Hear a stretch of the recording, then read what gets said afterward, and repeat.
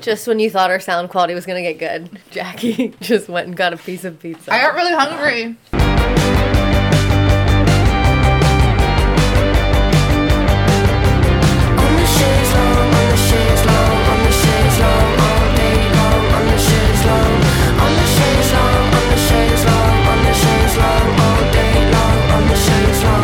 Is your mother worried?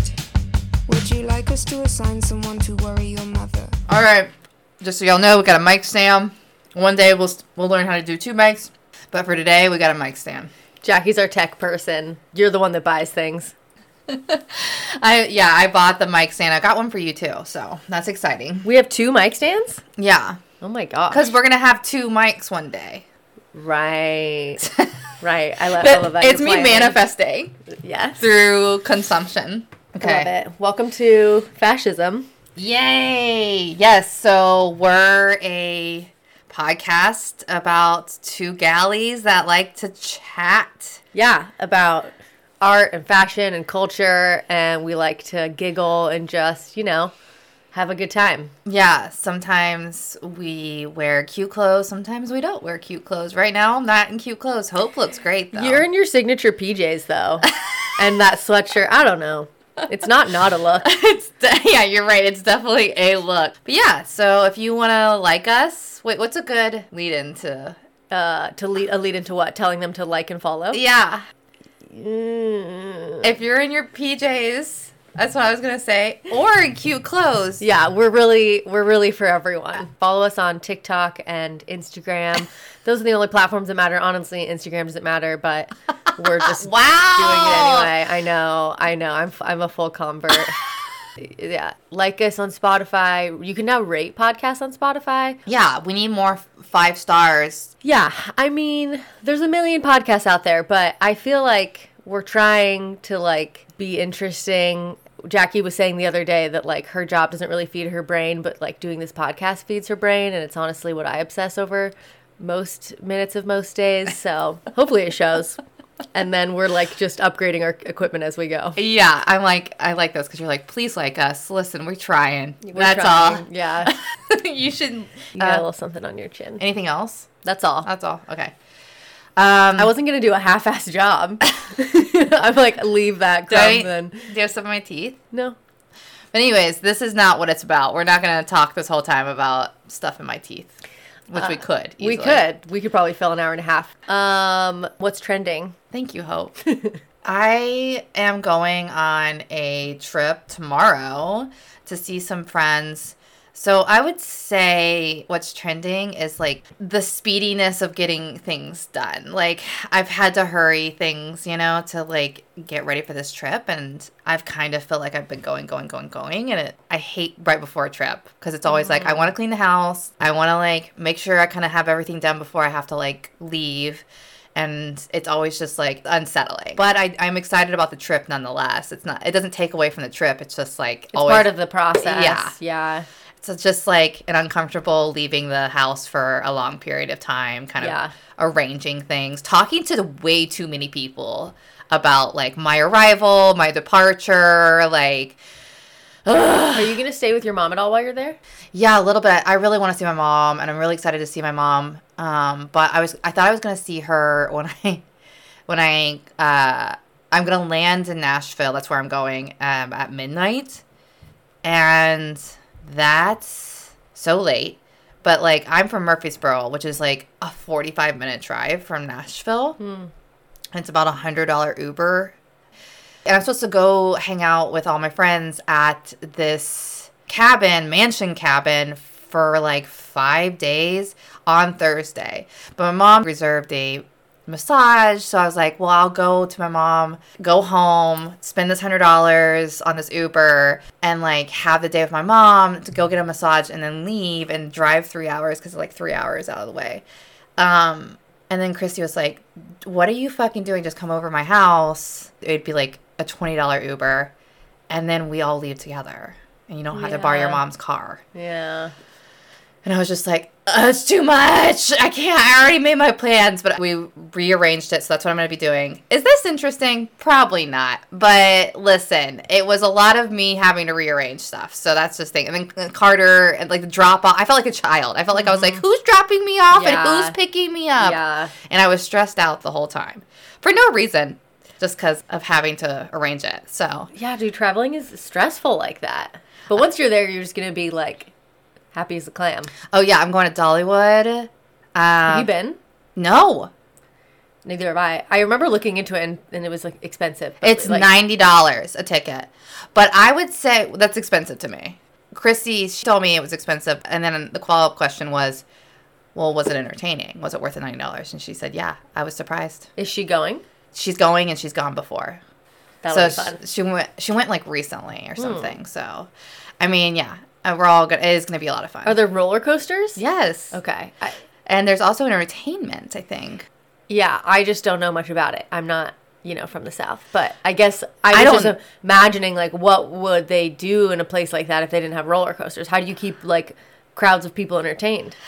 Old style log cabins like, I think it's a trend in the South. I feel like that's not a good way to entertain, but it is to me in the sense, like, I know like 4 spots back in Nashville and Murfreesboro where they're old log cabins, like renovated or whatever, to give you an idea of like old Southern living. Wait, so there's log cabins in Dollywood? I bet you $1 million there are. I bet you there are. I'm gonna like send you pictures and see if I would love to see photos. Regardless of what you see, I'd like to see photos. Well, I know there's a reincarnation, is that what you call it, of Dolly's like childhood home there. A replication? something, yeah. Which was a log cabin, I think, made by her family's hands, you know, Right. 1 room. Wow. And that's kind of like what I'm talking about. Like those style of cabins are just like everywhere, like as a cultural resource or something. Mhm. I mean, vernacular architecture, It's, Yep. I taught Brian that word the other day because we were talking about like what makes a place hokey versus not hokey. Like I was like, Winthrop, I just don't like Winthrop. I think it's so hokey. And I was like, Yeah. he was describing things and I was like, what you're describing is vernacular architecture. And I agree that like really makes a place feel more like genuine. Yeah. I mean, I don't know. Yeah. I could go on and on about stuff. It's a whole thing. But we're not going to. So what's trending with you, Hope? Trending with me is being a girl boss dirtbag, which is because I had my trip before this and spent the week not negotiating my salary on purpose, but like I got a job offer and then kind of it ended up resulting in me getting a pretty substantial raise at my current job. So I was sort of like girl bossing on accident. And it was really stressing me out. That was my pre-vacation week, was just like being super stressed about that and knowing I had to make a decision before I left. And then I went on this trip with Brian and his friends. They were all on the climbing team at Bellingham where they went to college. And Brian wasn't, but he became friends with all of them. So they do this trip every year. And it was rugged at times. Like we were eating raw hot dogs in like the parking lot. Just like along on the drive. Raw? Yeah. It's been a while. Since you've eaten a raw hot dog? Yeah. I don't know if I ever had. I was the one who started it. I don't know if I ever have. I mean, I just don't know why I would. Well, there are like these wieners in a can, which Okay. I guess is just the same concept but smaller. I feel like maybe in a can they're smoked or something. Just No, a guess. dude. No? No, they're slimy and They could nah. still be smoked though. I'm romanticizing them for whatever reason. Yeah, I came back and immediately started using my like retinoid cream that I just got at the dermatologist and waxed my legs and was like, it's good to be home. Your skin looks amazing. Thank you. Honestly, it's been a rough transition. I've been so irritable the past few days. I'm like, what the fuck is wrong with me? Like, I had made this joke to Brian a while ago that, like, I thought I had been so happy the past couple years because of being with him, but I think it might have just been not ever having to leave the house. Honestly, I think I just really thrived in the pandemic. Yeah, you think once you left the house, you were like, Well, it's like it's just now we're back to busy schedules. Like, yeah. we had a big Easter thing with his parents on Sunday. Y'all didn't and- stop. Yeah. You came back and you were going. We were just going. And I've been going into the office, but it's all fine. Every time I think about this, I'm like, God, if I had kids, people who actually have to take care of other things besides themselves. I don't know how they do it. I mean, they're not doing well. People are out there, they're struggling. Yeah, they are. Because capitalism doesn't help with it, right? I mean, our government really hates people that have kids, it feels like, even though they want us to have kids. Even though they really do. Yeah. Brian had mold grow in his car because the seat had been down to make room in the trunk for a long time. And when we put the seat up, there was mold. And he was like, do you think I'm disgusting? I was like, no. I mean, or we both are. I'm not sure. And then my conclusion was like, no, this is why people had a person at home for so long, was because someone's got to clean the mold out of the car. You can't just work 40 hours. Anyway. Yeah, no, yes. Welcome to fascism. We say this every week. I think we do every week. This we're week. Wait, this economy, it hits us too the same way. We're like, we just found out. We're like, wait, this economy is made for one person at home that's not getting paid. That's the key. Mm-hmm. Anyways. So, yeah, sometimes between our intro and our meaty topic, we have some media haul, but today I think we're just going straight to the action. Can we pause it? Sure. I just want to slam down this pizza real quick. Yes. Okay, Jackie's very carefully putting down her water cup. We're trying, we're learning. Ultimate sound quality. Today, we're talking about Andre Leon Talley, who died this year, right? Yeah, this year. Wow, it's the beginning of the episode and we're already Googling. He died January 18th. Yeah, I was going to say, it was right on the cusp. It was kind of a surprise. It's kind of a shock. Was it? Yeah. Because there was an eviction. I don't know what that was. Sorry, there's a ghost rustling around. That was weird. Before I get into this, though, what did you know about him before you read this book? Nothing. Nothing? Well, we had talked about him. You had told me that he died. And we mentioned it in an episode. We talked more about Thierry Mugler because you were like, I want to actually read Andre's memoir. So I really didn't know anything. Not even anything on the Met Gala? No. Interesting. Yeah, I knew some things. I knew there was a big black man that wore luxurious, what I would call robes on the red carpet. Didn't know his name, I knew he was connected to Vogue in some capacity, but I don't think I knew what his deal was. Because I'm just not interested in Vogue. Really, honestly. I'm still not, even after reading this book. Yeah. I have very little interest in fashion writing. You know what I mean? I support fashion writers. I do your damn job, but it just doesn't ever feel interesting of a read for me. Well, especially because it's so focused on runway. Yeah, well, because it's not. What are you? You're explaining the visual of what's happening.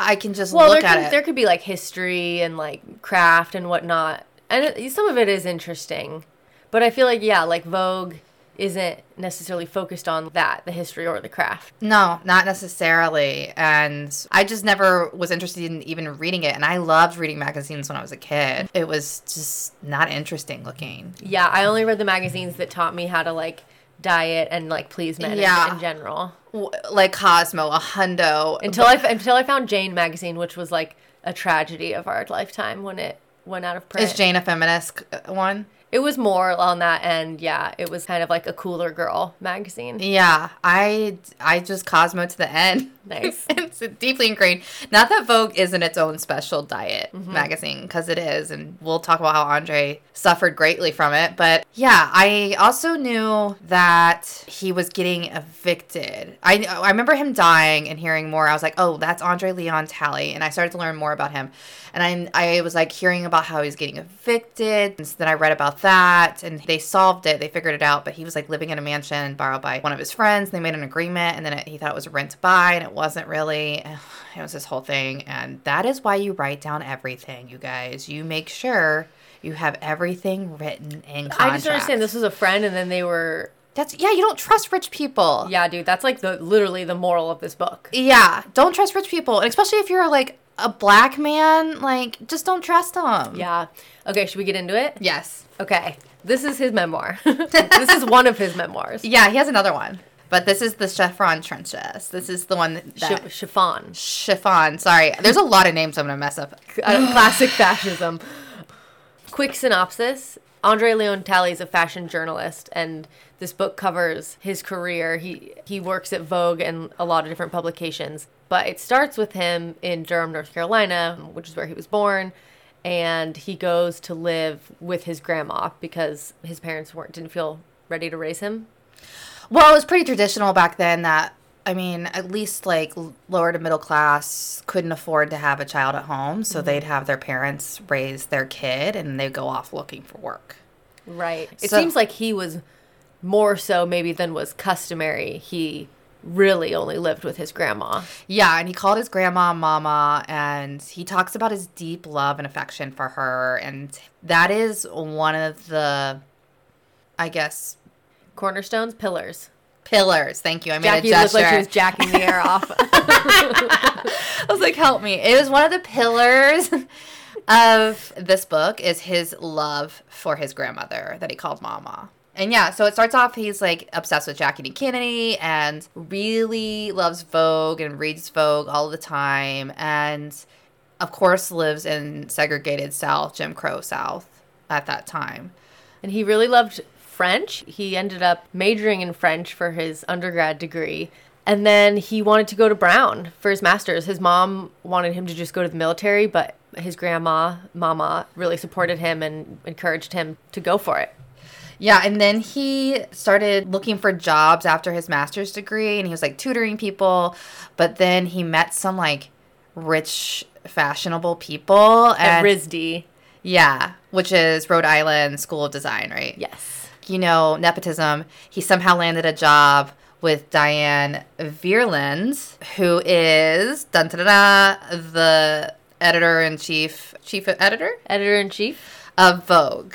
Oh, she was the editor-in-chief of Vogue at that time. Yes. He was working with her at the Met Museum of Art. Yes. And so one of his first tasks was like putting this thing of chainmail back together. She gives him like a pile of chainmail basically and like a thing of pliers. And it's like, okay, like put this chainmail back together. So he was doing wacky stuff like that. And it seems like at every job, he did a pretty good job, though it is his memoir. But yeah.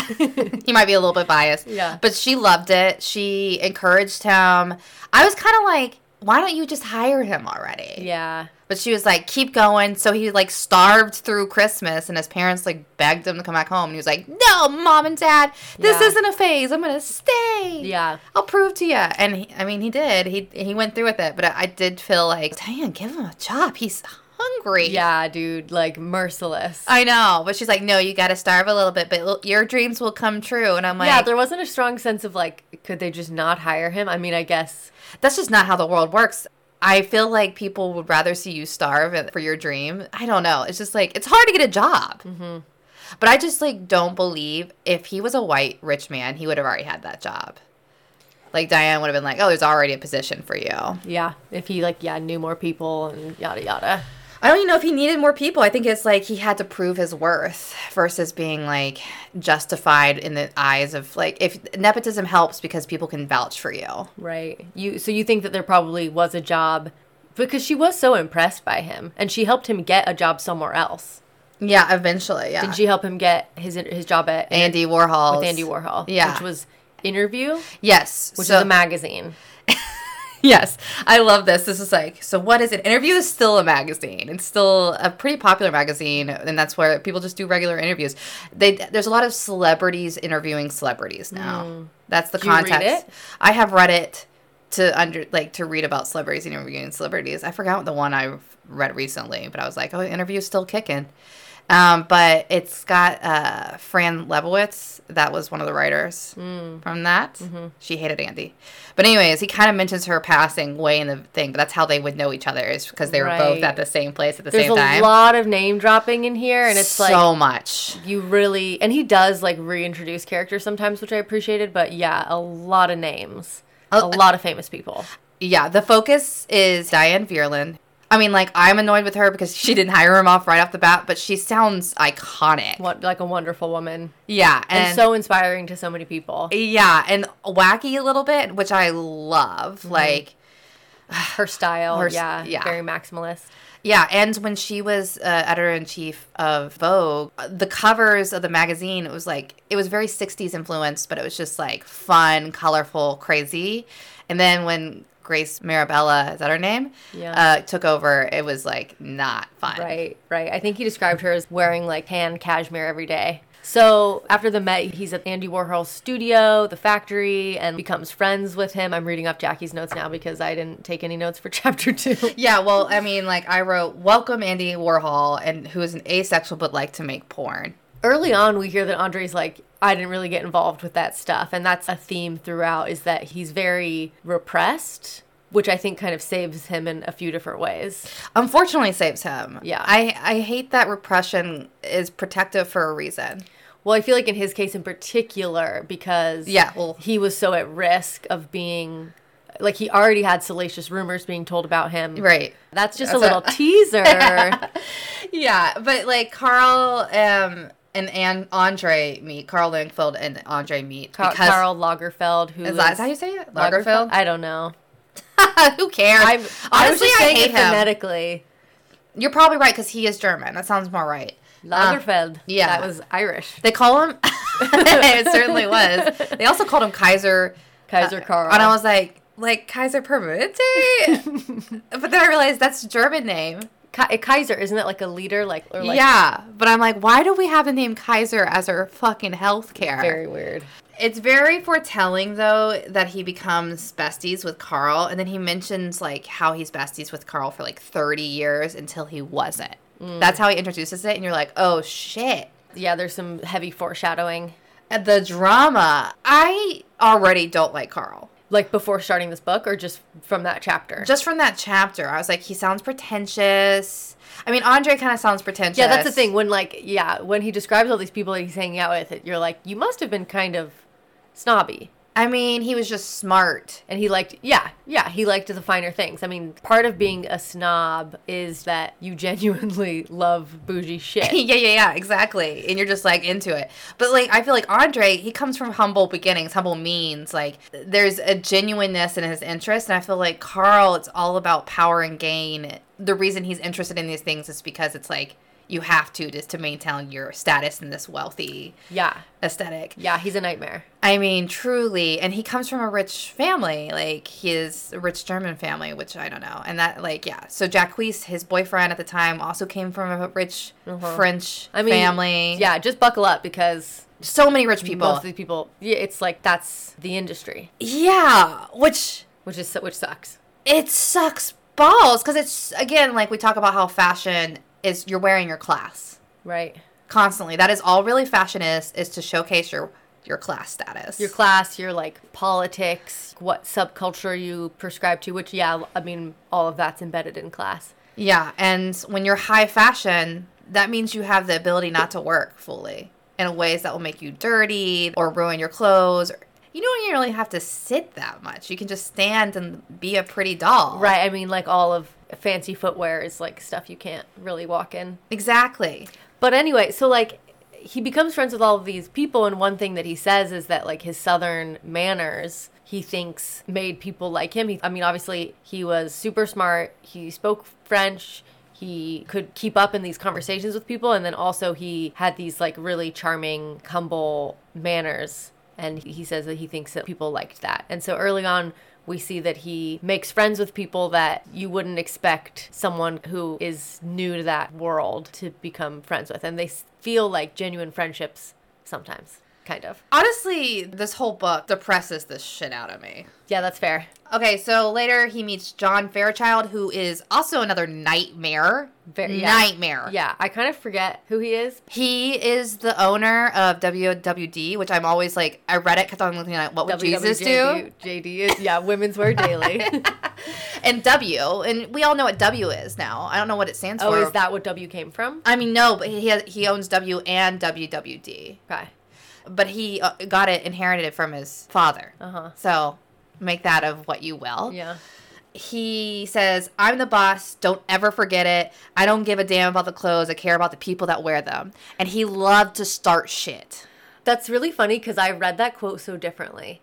I read it as like, I don't give a damn about clothes. I care about the people that wear them as like, as more of a positive thing. In what way? He didn't do anything positive. I was thinking that from Andre's perspective that Oh, that's hilarious. Okay, while he could be intimidating and threatening, I still had so much respect for him. He taught me how to analyze the beat of fashion and the rhythms of the high rollers, the social doers, and the achievers of the fashion battlefield. I don't give a damn about clothes, I care about the people who wear them, was a phrase he oft repeated. From him I learned how to embrace what was going on around me in 360 degrees. What makes a beautiful dress? Hems, seams, the way it's put together, the ruffles, how's the ruffle, how's the bow tie, what's the combination of colors, blah, blah, blah. Yeah, I don't know. I read it as in like you come to me, I'm the main person here, and what goes is what goes. And if you looked at him wrong, he would put you on like worst dress lists. He was just very horrific to people he didn't like, and he would taunt them till the day they died. Right. Yeah, but Andre's intent with that specific quote was more like looking back with it. He didn't mean it negatively. Maybe not. I hear what you're saying. He's like, well, blah, blah, blah. Like, he's teaching. He was saying that he taught him a lot. So. Yeah, that's fair. I think this also showcased how intertwined media and fashion have always been. It's just like the elite few that have opinions on things. And John Fairchild was the be-all. Like, everything came through him. He determined a lot of fashionable trends and whatnot. Look into John Fairchild if you want, you guys. There's a lot of shit. He was a horrific human being, is all I'm going to say to that. Yeah. But he did give Andre Leon Talley a job, which is amazing. He was one of the few black fashion journalists at that time. Yeah. So he talks about, like, at this time, he would go report on parties, but he'd be, like, standing outside the party. And eventually he starts getting invited into the parties. And he says, everyone is doing coke. I think you wrote... Coke and cock ruled the party scene. That's a quote within the thing, Coke and cock. I remember that. And he doesn't really partake that much. He kind of like will do a line of coke to be polite. But again, like he has a lot of restraint. But he does love Studio 54. And it sounds like so much fun. Like there's a photo in the book of him dancing with Diana Ross. That's where he like lets loose. He says everyone dances with everyone. And it sounds like such a good time. Yeah, he really felt encouraged at this time. Like Fairchild, even though he's an awful human piece of shit, like saw something in him that Veerlin also saw in him. And he just felt like he was believed in by all these people. And the scene was a hype. It was fun. But the lack of intimacy that he had as a child, also, trigger warning, he does experience sexual abuse as a child. That created an overwhelming feeling for him of the gay scene. Like, he just couldn't, like, it was so prominent. People were, like, sucking dick and left and right. He just never felt comfortable enough because of the trauma that he endured and also the lack of intimacy that occurred in his childhood. He said his grandma only hugged him like twice. So. Yeah, and so he introduces this early on and you kind of see it affect him throughout. And it's like, he makes it sound like he's an absolute nun. Like, and he tells one story about hopping in bed with someone and they're in bed together and he just kind of like freezes and they had a really good date, but he just can't do it. So it's like, part of you goes the whole book being like, does he ever have sex? Which I think he probably... I don't think he did. I feel like he has to guard his reputation so much. Not that there's anything wrong with having sex, but like he seems so guarded because he had all these rumors spread around him that he was like fucking every fashion designer. But yeah, maybe not. He never dates, like he never has a relationship. And he does talk about some guy who he spends a week with and they just sleep next to each other in bed, but... Yeah, he has like a few crushes here and there. It really hurts my soul that he never really had like a long relationship or like a deep relationship. Yeah. Karl Lagerfeld or whatever was like his longest, most meaningful relationship. And I just feel like he deserved better, you know? For sure. This is a quote that I think is really funny. Mr. Fairchild fueled his viciousness with the details of the parties his editors had gone to from the previous evening.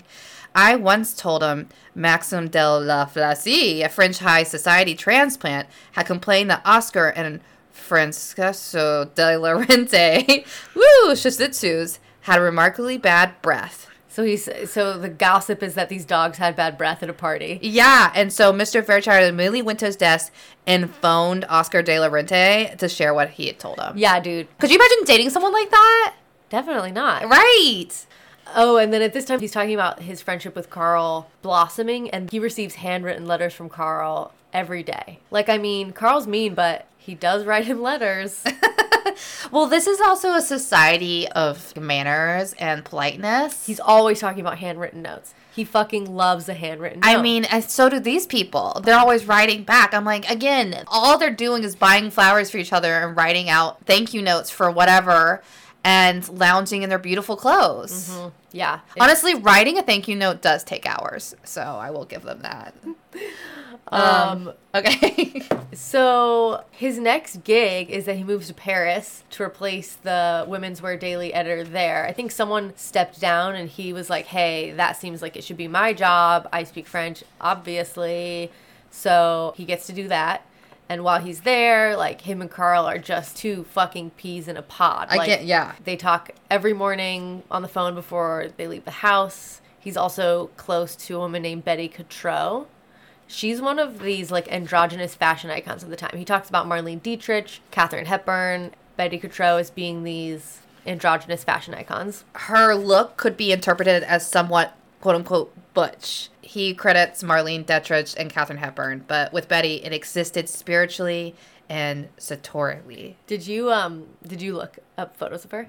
Yeah, of course I did. Did she seem butch to you? No, she looks She's gorgeous. I know, and not that Butch isn't gorgeous. Butch is its own kind of gorgeous. She's classically feminine. She's commercially thin. Yeah, like she just wears pants. You know, right? Like that's with Marlene Dietrich too. Like Katharine Hepburn, I'm like androgynous. You mean wears pants? Right. Like there was this photo of her that I was like, Love it. one where she's wearing a skirt and high boots. High boots, love it. Betty's best friends with Yves Saint Laurent. Yves Saint Laurent. Yeah, please help us. God forbid. Yeah. We really need a French co-host. So Yves and Carl hate each other, apparently. I kept getting confused about this drama. Like, why? Oh, because I Googled it. Because I was like, he doesn't actually talk about why. Okay, that wasn't just me. No, it was kind of confusing because I was just like, what the fuck? But apparently it was over Jacquees, Carl's lover. I'm like, what does this guy's dick have? Like, so Yves like also hit that? He wanted to, at least. I don't know what Jacquees' deal was. It was the 70s, you know. I'm sure that they might have hooked up and like then went with Carl. But Carl, apparently I was reading Carl and Jacquees. I think Jacquees was just kind of like a trophy boyfriend. Is this name Jacques? Probably. I think it might be Jacques.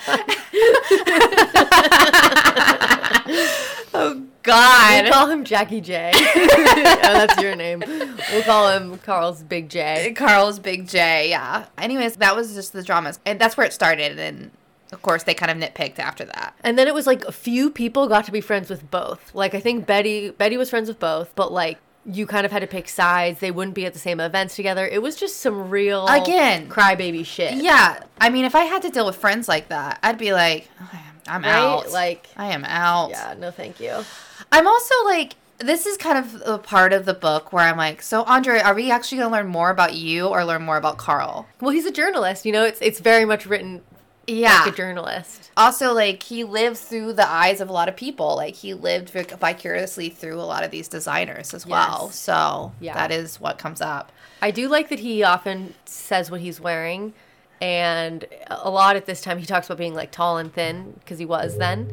And he would wear shorts with, like, tall socks. It was, like, in the beginning, you know, he didn't have a big wardrobe, but he was really good at, like, making a statement with what he had. So, like, that was his look, the tall socks with the shorts. And then people start giving him some clothes that he incorporates. And Carl does mostly. Carl, yeah. And so he's looking good on a dime.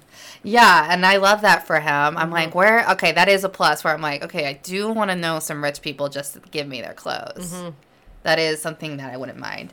Okay, I do want to mention YSL in 1978 came out with a couture collection while he was still a French editor out in France. Where else would you be a French editor? While Andre was there, yeah. Yeah, reporting. And this collection came out and it was like these like pinstripe suits of like Harlem, but it was inspired by Porgy and Bess, which is a like Harlem-based opera, black opera. Oh, wow. So, and he had like black models, and he was just super stoked about this. And he has Anne Piaggi, sounds like an icon. The first black model was put on Vogue because of Anne, and Anne Piaget was Carl's close friend and muse at some point. So this is when also Anne comes into the picture. Yeah, so she was a special fashion editor in Italy, and he said that she had a museum-like curatorial approach to her fashion collection. She would mix a McDonald's apron with a Lanvin gown from the 1920s. One time she arrived at Le Palace, a gay disco, with a whole basket of dead pigeons on her head. And like by midnight, they were very stinky, obviously. But yeah, she was a muse to designers because she had very inspiring style. Yeah, and so that collection you mentioned in 1978, that show featured only black models. So he said, Andre was saying at the time, black girls ruled the runway. Their blackness was appreciated and celebrated. But then YSL does a show featuring only black models. No, Givenchy does one with all black models. So it says, imagine my shock sitting on the front row seeing this powerful statement from Givenchy. There was not one white girl. This was a rarity, and surely it was news. I went right back to my office, typed out a loving embrace of Givenchy on the telex machine, LOL, straight from the top of my head to New York. What was I there for if not to embrace such pioneering moments in fashion? If I didn't write about its importance, no one else would. I wrote, Givenchy had a knock-dead combine of models, most of them imported directly from the States. Blah, blah, he names all these wonderful ladies. And then it was quite activist at the time. No overt celebration of blackness. I embraced Givenchy, not just because he had all black models wearing his clothes, but because he was smart enough to realize these models gave the clothes new attitude. And then soon after my write-up of Givenchy, rumors came back to me that someone at the house of YSL was going around saying I was stealing Yves' original sketches and handing them to Givenchy for money. But it's just because there's black models, and he's black. Right. And he says like that, like his review of the show, he calls it like quiet activism, where he doesn't explicitly say like it was so great that the show had all black models. He just says like these models, they were also amazing. You know, like he feels like he has to like almost be like undercover, and he's calling things out, in a way that feels safe for him. I mean, he also speaks on how Paris loves black culture, but of course they pirated a lot of things from black culture as well. And Battle of Versailles did introduce American black models to Paris, and this is why there was such a surge in the 70s, early 70s, of these black models being present. And Paris and Paris culture. Wait, they got there how? Battle of Versailles was like America designers versus Paris designers. And why were there black models in those shows specifically? Because American designers brought black models with them. Okay, so it was like more common in the U.S. to have black models than in Paris. At the time. I mean, I guess because there's just like, we're a melting pot. Someone said we're not a melting pot, we're a salad bowl. Sure. Okay, so then he gets accused of stealing the sketches, and he says a black man is always getting accused of something egregious. Yeah, it's a bummer. It's a total bummer because what happens is he's accused basically of stealing the sketches, and it's pretty much the racism that he was kind of always waiting for to happen. He was just like looking over his shoulder, kind of always being like, black men are always going to be accused of some kind of crime one way or another, but he kind of brushed it off like whatever. And he claims he didn't have the time back then to understand his plight as a black man. Instead, he just internalized a lot of pain, which a lot of black people do still to this day. It's like you don't really have time to understand and reflect. And Michael Cody, who was second to John Fairchild, came to a meeting in France and accused him in front of everybody of sleeping with designers. Apparently because Saint Laurent or Pierre or whatever, like Yves' like partner, was like whispering in John Fairchild's ear about how he was stealing sketches, about how Andre was stealing sketches, and they were like, you need to get him to like quietly go away or quit. And they knew Michael Cody knew this would embarrass him because it was in front of everybody. So he withdrew and then sent in his resignation. Right. So at the time, he didn't know that Mr. Fairchild had rigged the whole thing. But he says that the accusation was stunning and it's racism and it had so many levels of hurt, insult, and pain. Michael Cody was a very important person and had always supported me. Now here he was insinuating I was just a big black buck sent to satisfy the sexual needs of designers, be they men or women.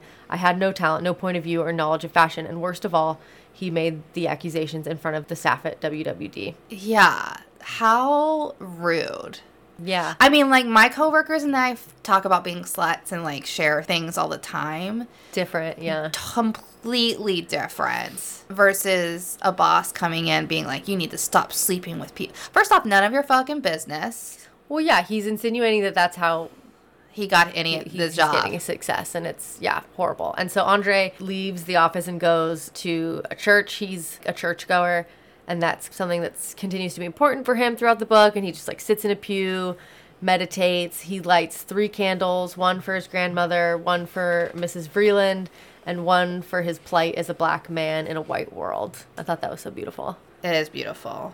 Yeah, and then he leaves the job. He just, like, walks out not really knowing what he's going to do. Carl pays for his ticket back to New York, and he's just, like, figuring it out. Yeah, I'm trying to understand the heaviness of being, like, the only black man in this setting and, like, how vulnerable you are to all this shit. Yeah. Also, it's just already so dramatic.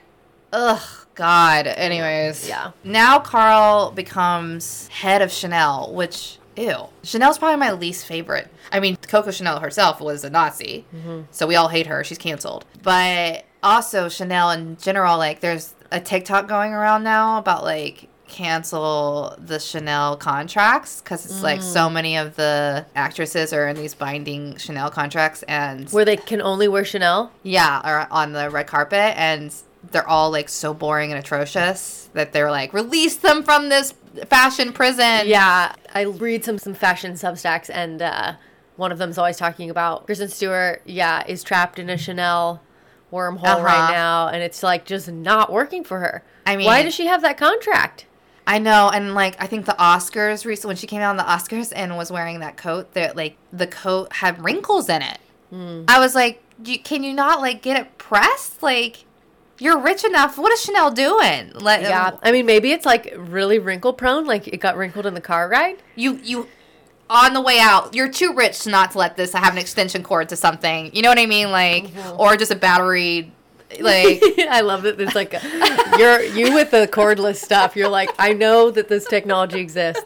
there's no excuse for her coat looking like that for the 15 minutes that they have to take pictures. Yeah, so that's Carl's empire for you, ladies and gentlemen. Well, he was also the first non-fringe person to take over, and it was like on its deathbed. And when Carl took over, it had another life. Are you skipping chapter 5? Yes, I certainly am. Chapter 5 is when he starts working for Ebony. Oh, yeah, which is important. Good. I just didn't write it out. So, yeah, he like, I mean, a lot of times he talks about these things and he's like, makes it sound like it all happened so fast. So he like goes back to New York, he feels adrift, and Diana Vreeland is reaching out to people on his behalf, and he gets a meeting with the Johnsons, who are Miss Eunice Johnson of Ebony Magazine and her husband, Mr. John Johnson. And they co-founded Johnson Publishing Company, which printed Jet and Ebony in 1942. And he says Ebony was the black community's answer to the Weekly Life magazine. Eunice also created and orchestrated the Ebony Fashion Fair, a traveling charity fashion show presenting the best of high fashion and style to the black women of America,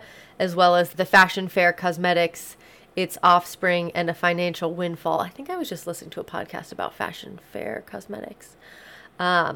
I have no idea what that is. I think it was a makeup brand for black women. They were like the first ones to do it, and then they like didn't really do much with it after. Like they kind of relied on brand loyalty. I think that's what he means when he says that it was a financial windfall.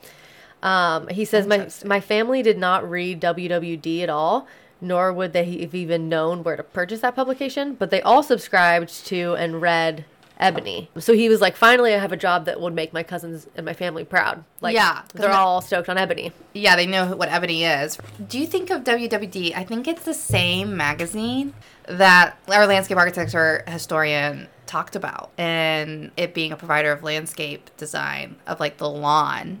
Really? I'm pretty sure. No, maybe that was Home and Gardens, which comes up later. All the magazine names come up. Yeah, I would think it would be Home and Gardens. I think it's Home and Gardens. But yeah, all these magazines are just kind of interesting because it is mostly all these magazines, all they do is push white supremacy in this weird way, in this way that we don't even realize. And WWD is like part of that push of exquisiteness of hierarchy through like, this is how like white people live. Home and Gardens like that too. Vogue is like that. But our teacher talked to us about how Home and Garden pushed like the concept of a lawn. Right. Yeah, they definitely steered trends in like outdoor living. And well, like owning a home and like having a private backyard was like an aesthetic that was like you really wanted. I mean, which I get wanting because now I've been sold and I'm eating it up. I want nothing else but a gated backyard with barbecue. Yeah, I was literally drawing out like my garden plan today on my future yard that doesn't exist right now. Yeah, but they were selling like grass.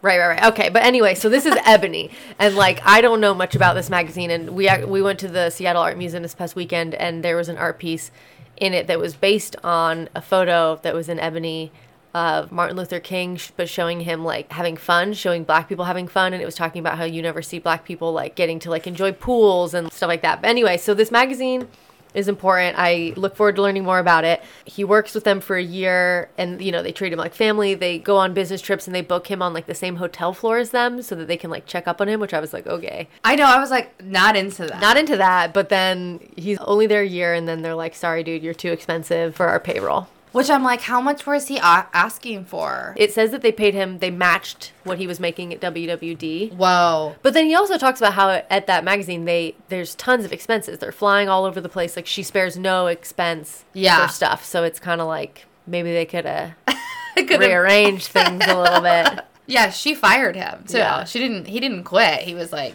kind of booted. So, yeah. Interesting. But yeah, he was there for a year. This chapter did feel a little bit like the episode where the character goes off and like does something kind of different, a whirlwind or whatever. It's one of the shorter chapters for sure. But hey, we love a short chapter. This is one of like 2 books I've read this year. So yeah. Anyways, Carl becomes head of Chanel. This is what happens. And he flew Andre out, and he got to sit front row at his Chanel runway. And a culture that I think still exists now is you cannot clap. You cannot clap. If you fucking clap. So annoying. Yeah, it's like golf. But cooler? Yeah, definitely better than golf, but I get like barely, though. Yeah. You're not supposed to show any kind of emotion. That's like... At least not in the front row, it sounds like. I think it's changed now. I think people are allowed to be... Yeah. Except for Anna Wintour, who's stone cold. Sometimes I'm like, she wears sunglasses, that hair, you can't see it anyways. Yeah, but he couldn't help but clap because, you know, his buddy Carl did such a marvelous job. And this kind of stuff gets me emotional because I'm just like, Andre, who's clapping for you? You know what I mean? Like, because I just feel like he's always supportive of his buddies. White people are so stuck up is something I wrote up. Great note. They are. I'm just like, why do you have to turn something that's fun, potentially really fucking fun, into such a serious affair? We always manage to do that. Even with basketball used to be like very serious, and they weren't allowed 3-pointers or dunks were not allowed. What? But then there was like a black league that was like, no, we're gonna make this fun, and we're gonna like vote on it and like have a little fun with it. And people saw that as a potential like media buy-in. So like the NAACP, nope. NBA. The NBA was like, oh, you know what? We can make a lot of money by making it a little bit more fun. So that's when they added it. But like originally, the white people were like, no, we could never. That's just too cheesy and corny. Yeah, dude, that sucks. Yeah, you always talk about how bad our happy birthday song is. I feel like it's just an emblem of how we just try to ruin everything. Yeah, I mean, every like black birthday I've been to, I remember the first time I went. It's really rich people, like, because I feel like there are aspects of white culture that are that's fair fun. You know, we've all seen Titanic. They were getting down to the bottom of that boat. No, that's a very good example. Thank you. Exactly. Yeah. No. Oh, like yeah. For the birthday song, like I went to a birthday party where I was like the only white person there, and they sung Stevie Wonder's "Happy Birthday" song, and I was just like, "What the fuck have we been doing this whole time?" Like, everybody, they were clapping, they were, like, getting down. It's like something people enjoy. Yeah! That literally everyone hates. When everybody sings Happy Birthday, white people version, the color goes out of your eyes and face. It's just a mix of, like, dutiful shame. Yeah. That we do it every year. Why? Yeah, and it's just, like, no one's smiling. It's so sad. Okay. This is an example of that. You can't clap at a runway. So during this time, he says, I interviewed twice at Vogue. First time he goes there, someone's like, hey, you're brilliant, but if you want to work at Vogue, you're going to have to go downstairs and convince Grace Mirabella. He says Grace was, quote, all beige and cashmere, very subdued. We hate her because of it. Yeah, she had been Diana Vreeland's assistant, but she was the opposite of Mrs. Vreeland in almost every way. And he's like, basically, I was just given an impossible task to go convince this chick to let me work at Vogue. He goes down there, and he's like, hello, can I work there? She says, I remember you from Paris. You were with Marion McAvoy, sitting in the front row at Claude, Montana, madly applauding the collection on the runway. And then I saw you at Thierry Mugler, clapping loudly. Why is that? Like, what? So yeah, he didn't get the job because he clapped too loudly. It's just... Well, she thought he was cheesy. Yeah. Because they're all about being cool. And he does, I think, kind of like get into that at some point later. Not to say that he stops clapping at shows ever, but don't worry, guys. He eventually gets the job. 2 years later, she calls him after seeing an interview he did with Carl. And he gets hired as a fashion editor at Vogue. His friendship with Carl, I mean, obviously he's a good interviewer, and it's not just because it's Carl, but it's like that friendship does help his career. Oh, yeah. I mean, a career that hated him for existing. So, is it a curse? I don't know. He did seem to have a great life in a lot of ways. Yeah. But I don't know. Sometimes I'm like, I just feel like I said, this book is really sad because it's just like, he deserved more in a lot of ways. So I'm like, thanks, Carl, for giving him the opportunities. But also, like, so sad that he was treated the way he was treated. Anyways, this is where he meets the iconic, the very scary, I would say. If you've heard of Devil Wears Prada, you would know what I'm talking about. Anna Wintour. Yeah, and so the day he gets hired at Vogue, he passes by her in the hall, and he, like, you know, obviously knows who she is.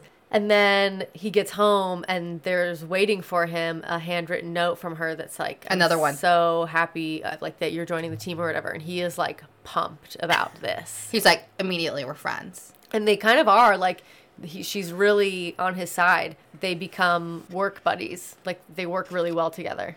But then they become kind of sort of friends outside of he's the only one that's invited to her wedding. Besides like one other person. And it's a 40-person wedding. Yeah. And like, I don't know if this is later on where he talks about it, but it's just like one table was full of like the family, like the wedding's family, and all of Anna's ex-boyfriends. And Andre was like, I guess it's a British custom, like, because they flew out from England to New York City. Right. That is bizarre. Also, her wedding was, like, in the middle of the week, in the middle of the day. Yeah, because, like... It's weird. She's bizarre. She's a bizarre woman that... He talks about how she doesn't have room for, like, actual kindness later on in the book. But he's like, but she is a great mom. And I'm like, are you just saying that because you don't want to discount her? Or is it just, like, I'm not going to believe it until we hear from the kids. Until they're well-grown and they, like... Good point. So... That really is the only like, as he's writing about the two characters he has fallings out with, he is able to access a place of, like, love and joy and, like, good memories with them, you know? Yeah. But, yeah, by the end, he's like, yeah, I mean, I guess she's an okay mom. Yeah. I mean, he says that she's a wonderful mom, right. Horrible human, pretty much. Right. And you're like, okay. Look, I said, is Anna a Capricorn? Looked it up. No, she is not. She's a Scorpio, if y'all were wondering. Oh, my God. Because I was just like, she's acting like a CEO psycho. And I was like, AKA Capricorn. But I don't know. We're not that. We are that. But we're not that, obviously. We're not Scorpio. I don't know what that means. Which I always thought meant good in bed. Could you imagine Anna Wintour in bed? No. I don't think she has sex. She had 2 kids, though, so. I mean, she's a sexless being, you know?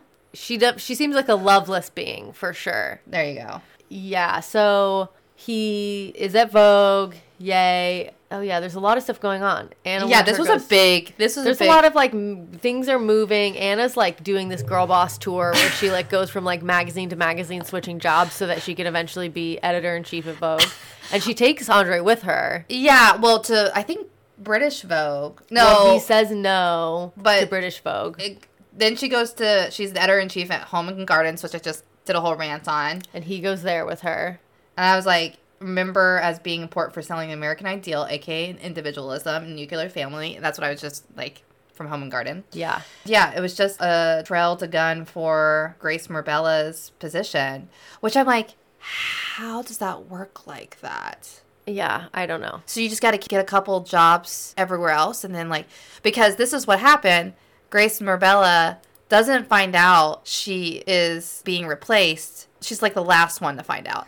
She finds out by the news, which is always a trope that I hear about people like breaking up or finding their jobs or whatever. They're like listening to on the news. I've never had that experience, and I probably never will have that experience because I'll never be that famous. But to find out you're being replaced. Yeah, it's catty as fuck. I mean, it's brutal out there.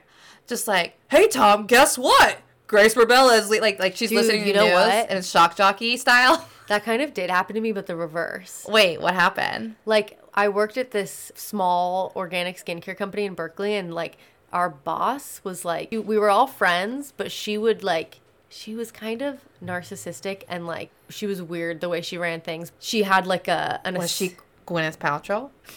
She was very thin and ate like mostly green juice, but like there was trope. someone running the blog, and like I was doing customer support, and then I like wrote some articles for the blog, and they basically like wanted me to replace her. So like one day they were like, hey, They wanted you to replace. so they were like, can you guys switch offices? And she was like, oh, I think I know what's happening. And then they just like started having her do like quote unquote more customer support, and then that was it. Whoa. It was weird. This is white people. And like people without HR departments, it's like That's it. But I'm also like, just have one hard conversation, you guys. Emotional intelligence goes really. no, they were so weird. They were so Like, weird. you gotta have those tough conversations. It was like having a narcissistic mom that was also trying to be your best friend. Like anything that would go down, she'd be like, "Help! Can you come to my office?" Okay, Aubrey said that you told her this. Did you say this? It was like so toxic. Ew. But also like they had kombucha on tap. You know what I mean? It was like, real. dude, at Perks or everything. If they had IPA, I'd be like, why the fuck are you there? But if they have kombucha, I'd be like, you listen, can drink that shit all day. Yeah, I'm basic fat bitch. I'll be whatever you want me to be out for the kombucha. Like multiple flavors. Oh. But that's insane. And but that gives you a sense of like what Andre's having to deal with too. Anna Wintour never talks about shit. Yeah, so like he would do these shoots, and then you send her the photos, and she just edits that from there, doesn't like talk to you about it, and then they either like get in the magazine or they don't, but she never tells you why or if they're gonna be in. Like he'll call someone other than Anna and be like, hey, are my photos in? And they'll be like, no. Yeah, and so Grace was just replaced by Anna. Again, like, how? Like, he doesn't tell you the details, but I'm just like, did she talk to somebody about, like, what is the behind the scenes going on here? It would make such a good movie. I mean, I know The Devil Wears Prada is a thing, but there's so many facets of this that would make a good movie. He also talks about how she has like really short meetings, like meetings last 15 minutes. And that one time they go for like a lunch meeting. It sounds like it happened multiple times, but he talks about the first time it happens.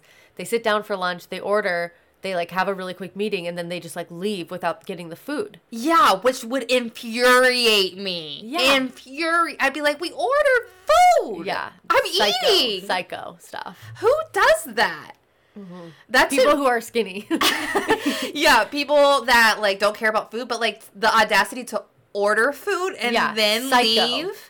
Can I also talk about when he does a shoot? It's really quick. When he of course. He does a shoot with Madonna. It's her first Vogue cover. It's Madonna's first Vogue cover. And when she introduced herself, she asked him if he wanted a blowjob, like to break the ice. Just sounds so awkward.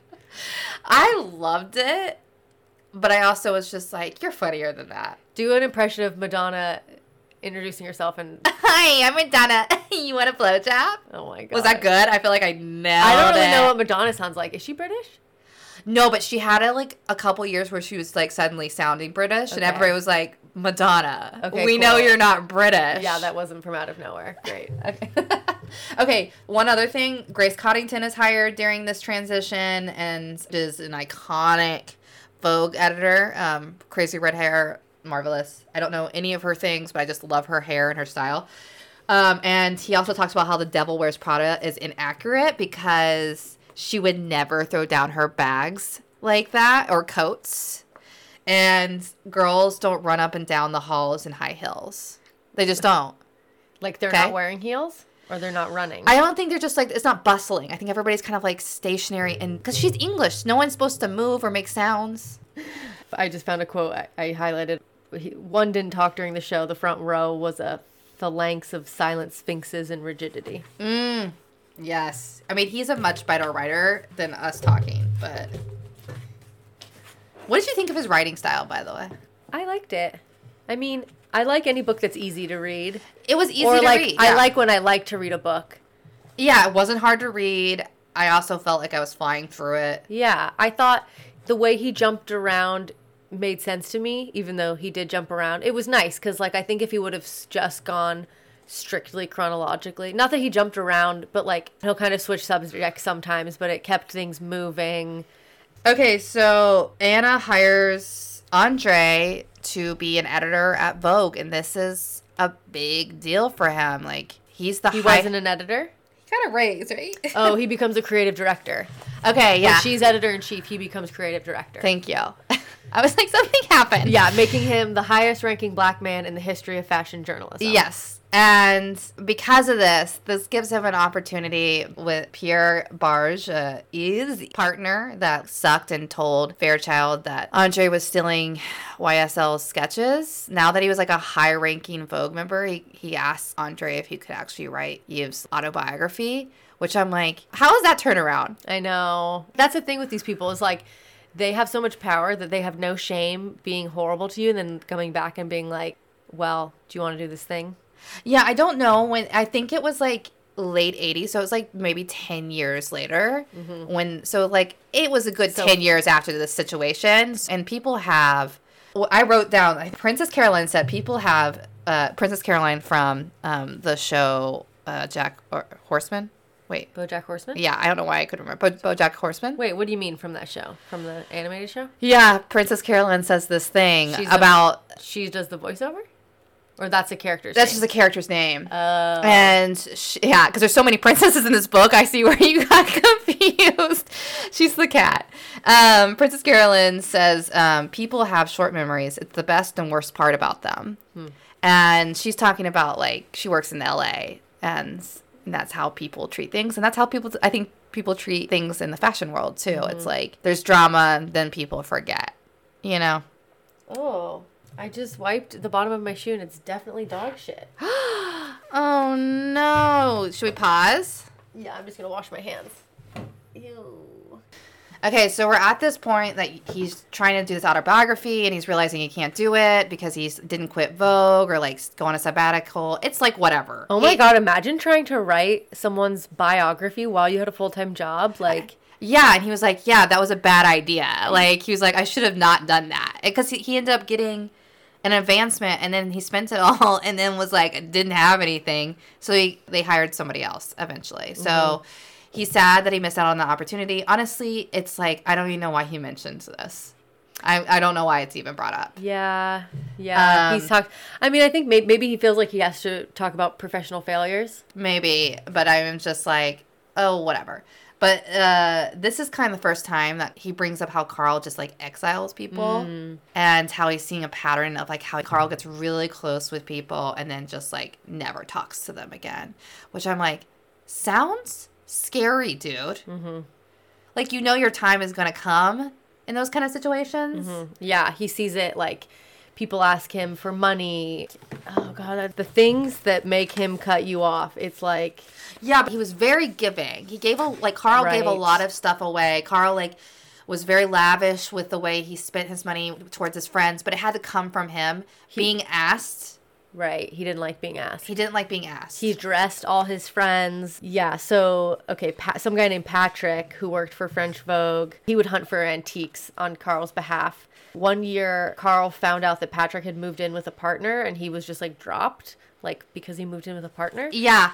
And then some chick named Kitty who got Carl the job at Chanel. I should say her name, Kitty D'Alicio. Yeah, feminism. Well, you know, people probably want their names if she's still alive and still working. Who knows? She got Carl the job at the Chanel. And so, like, she changed the history of Chanel by hiring Carl. And, you know, maybe she said it too often and too loudly. And as a result, she was fired and banned from ever attending a Chanel fashion show again. Just like, and these are like, okay, these are work examples, but like he does it with friends too. Friends like will ask him for money or ask him a favor or just like do like some tiny little thing. And he just like has their stuff removed from his house because a lot of times people were like staying at his villas and just like exiles them. Yeah, and another example, which I think is particularly cruel, is Antonio Lopez, which is one of the people that Andre had met with Carl for the first time. And he was a fashion illustrator and one of the closest friends in his early years of being a designer. And Antonio's fashion sketches had been a very major inspiration for Carl when he was first designing for Chloe. And then in the 70s, Carl included the Puerto Rican artist and his best friend, Juan, everywhere, okay? Their entire apartment were furnished with lavish art, antiques, and in return, they introduced Carl to inside characters of the Warhol factory and all this stuff.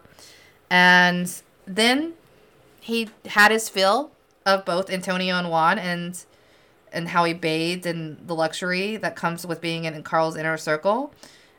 Yeah, he just took back all the stuff for no reason, really. Yeah, that was the thing he did too. Even to people he was still hanging out with. Like, he gave Andre some piece of furniture that was like in his house for a long time, some like really nice, antique thing, and then one day just like asked for it back. And it's like, bro, this is like squatters' rights. You can't just take shit back from people. Yeah, he was notorious for knowing. Yeah, he like had basically filled these people's apartments with like very Art Deco stuff, and then just took it all back and then never talked to them because he was just like, I've had enough of you. Yeah, and they'd already given him what he needed. They like introduced him to people. They like got him acquainted with like the trendy, more underground scene of things, and like then he had nothing else he needed from them.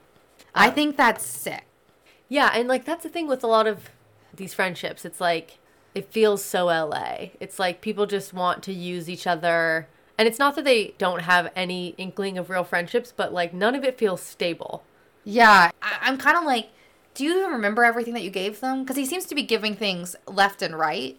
And I'm like, what, you got a spreadsheet? Yeah, kind of. I'm like, he's like, okay, I got 2 vases, 1 you burnt the candle? Yeah. Like, yeah, I don't know. It just seems like a lot. Anyways, so the only person that really like was pardoned from this behavior from Carl was his partner, Jacques, because he was just like so French and beautiful. And he had a mind, I guess. Yeah, I think I said like, oh yeah, hot and good at convos, and that he was Carl's little mannequin. Yeah, he loved to dress him up as an 18th century dandy, which I kind of love, honestly. These boys had some fun. Yeah, he said he did not skimp on the fur coats from Fendi, which I was just like, I wish I could see these outfits. Mm-hmm.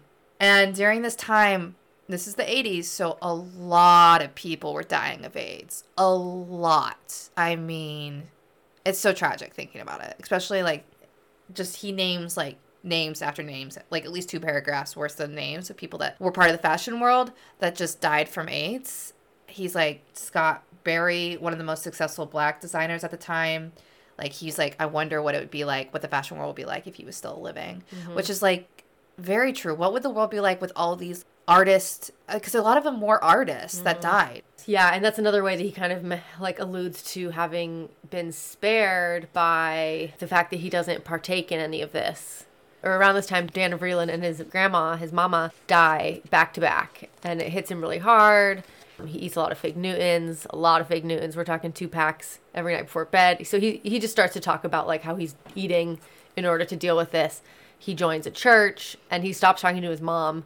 He talks about how his mom and him connected on their love of clothes, but he says, my mother loved clothes, though I'm not sure if she ever fully loved me. I know, that was the saddest line I'd ever read. Yeah. But yeah, their relationship was hard, but this is like, he loses a lot of people these few years. And Carl loses Jacques. This is also a moment to go back on Antonio Lopez. He was dying of AIDS as well. And something that Andre did was like, hey, Antonio's like down on his luck, dying. Carl, will you like help him out? Because he was your best friend back in the day. And he was like, Carl was mad that he even brought it up. So Carl didn't give a cent to Antonio Lopez while he was on his deathbed.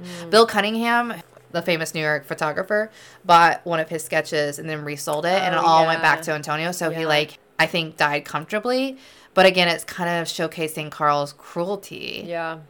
But yeah, Jacques ends up dying, and you would think that Carl is being impacted the same way, in a similar way that Andre is. Right, and so he invites Andre to spend 2 weeks with him like at his big house, one of his big houses over Christmas. And Andre's like, cool, okay, we'll like mourn together. But instead, they don't talk about it at all. And they only see each other on like formal occasions, like dinners. So like everyone's there staying, a bunch of people. And like they get breakfast in bed. Like he just says, breakfast is in bed. Like just really hard for me to picture. And then, What do you mean? like, does someone Yep. come in? What if you don't want it in bed? Too fucking bad. Yeah, true. So they have lunch and dinner, and it's kind of like around Carl's schedule because he's working on his couture collection every day that they're there.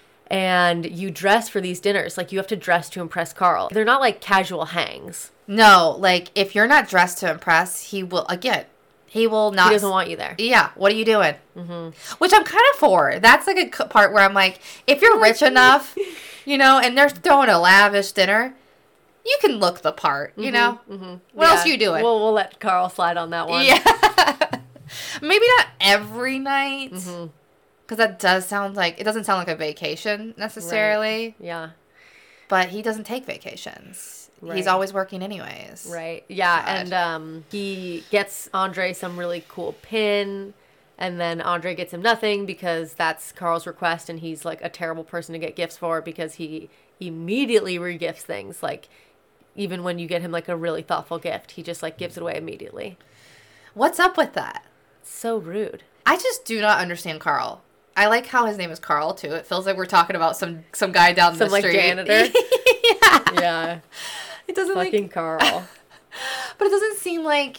So he loves giving gifts, but like doesn't like receiving them. Hates talking about death. Hates people if they're not like dressed and talk properly. Like who? What is it? Is he a psycho? Like. It almost seems like he has deep, deep distrust for people. And like there's maybe a part of him that wants to be really giving. But then when people ask things of him, and this is a very gracious take. Yeah, I was like. Just buckle up. Like this is me therapizing him. Yeah. Like maybe when people ask him for things, he's like, oh, you're just using me. And it like triggers him or something. Because it feels like not being able to get gifts is like a vulnerability thing. But also maybe he's just an asshole who like wants to be in control of. Like, he wants to be the stylish one. He wants to be the fancy one. You don't get to give him a thing to put in his house. Like, he only gets to... Well, I think you're onto something because I think he's both. He's an asshole and doesn't want vulnerability. And you can be both those things. But, like, also, like, Andre does talk about how they are very similar, how his mom spoiled Carl and Andre's grandma spoiled Carl. And I'm like, is that the Andre. word? Yeah. Sorry, yeah. Yeah, different kind of spoiling. His Andre's grandma spoiled. That's weird because also Carl, like he mentions offhandedly that he thinks Carl experienced abuse. Right. And some of the abuse that he like kind of thrown out there, he's like, he's never really like dived deep into it because again, he doesn't talk about that shit. But like one of the things that he said was like his mom would tie him up at night so he wouldn't grab snacks. Yeah, horrible. And like then, would tell him that like he was like an ugly dyke. Yeah, which I'm like, so how is she spoiling you again? Right. Well, she would like instead of taking him to school, she would like drive him to the movie theater and he would just like watch movies. Yeah. Which I was confused about. I was like, why is this comment here? Because I was just like, is this supposed to be telling stuff about his personality? I feel like it's supposed to be telling about how he got so obsessed with like media and culture. Yeah, that makes sense. But yeah, he's just like obviously fucked up in the head somehow. And yeah, we worship him. Yeah. So at some point, Carl's not doing that well. And Anna Wintour sends him to Paris for a few years because apparently she's a sweetheart sometimes. Andre's not doing very well. Yeah. Yeah. Sorry. Is that what I said? No, you just said he, and we were kind of talking about Carl. Oh, gotcha. Yeah. So Andre's not doing that well. He's like, Anna Wintour, sometimes she's onto something, and she sent him to Paris because she thought that he could use some time there. Also because he's good at his job and could be useful there. I honestly don't think Anna had an inkling of what's going on. She was just like, there's a position open over there. I don't know. Maybe. And so him and Carl are both gaining considerable weight at that time.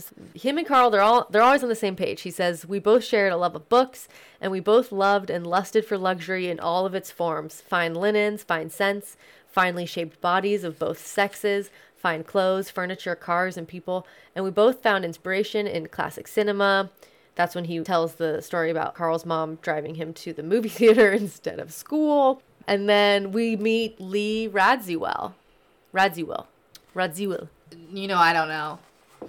Who is Jackie Kennedy's sister. I feel like in this book, he gives such a good tribute to Lee, like in a way that's so touching. Mm-hmm. I was left with such a good impression of Lee. You weren't? I mean, she seems, fine for a rich white lady. Like, I mean, amen to that, yeah. There were cool things about her. But, like, well, he also talks about how she would, like, re-gift everything. And, like, we'll get to it, I guess. Okay, yeah, he has a meeting with her. And the person he's doing the meeting with says, hey, like, don't mention her sister. Don't talk about her sister. About it. I mean, she is deeply fucked up from Jackie and hers relationship. Why? Well, the little that I know, Jackie was like domineering and crude to Lee in some capacities in a way that's like would control her life in a lot of ways. Huh. But also Lee was deeply jealous. Yeah, I'm sure. But why? Because she's famous for having good style. And Lee is like, wait a second, I want to be the one with good style.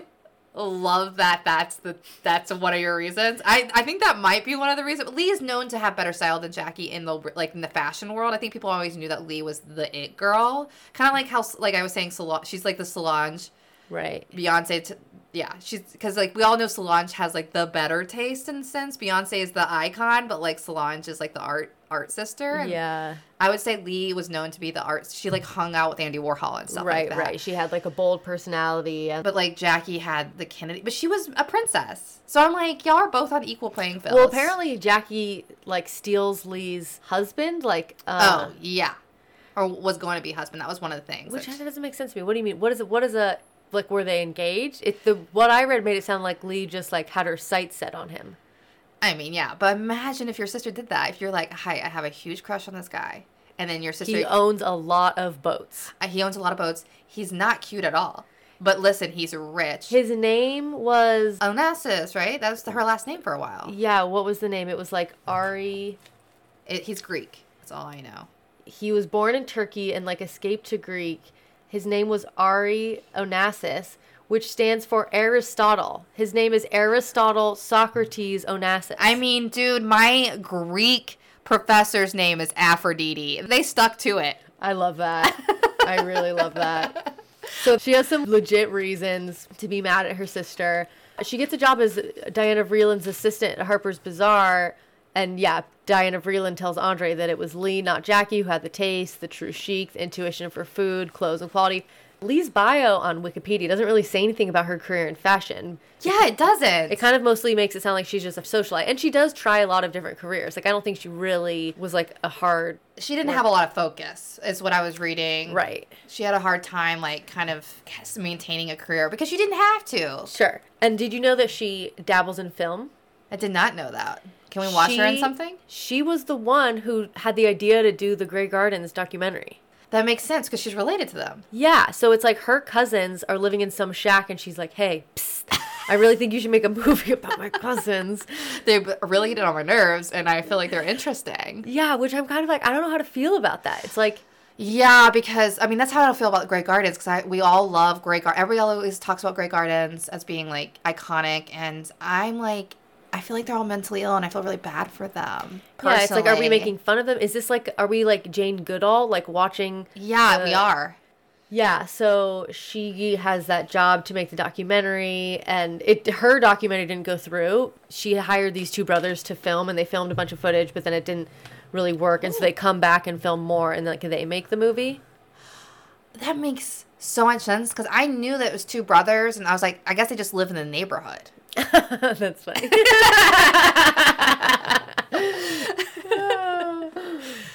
Yeah. Yeah, just two bros passing by. Anyways. Yeah, it says that the original film project was not completed and Radziwill kept the footage that had been shot. But the brothers were so fascinated by the strange life of the two women that after raising funds for film and equipment, they returned on their own and filmed 70 more hours of footage. And the resulting film, titled Grey Gardens, is widely considered a masterpiece of the documentary genre. Dude, so many movies have been redone. Like, Drew Barrymore's in, like, the movie version of that documentary. And then there's, like, A mockumentary. musical. Yeah, there's a mockumentary. Wow. I'm like, I hope they made money from that. Anyways. Oh, God. Chapter 9. Oof. How do you say his name? John Galliano? Thank you. Galliano.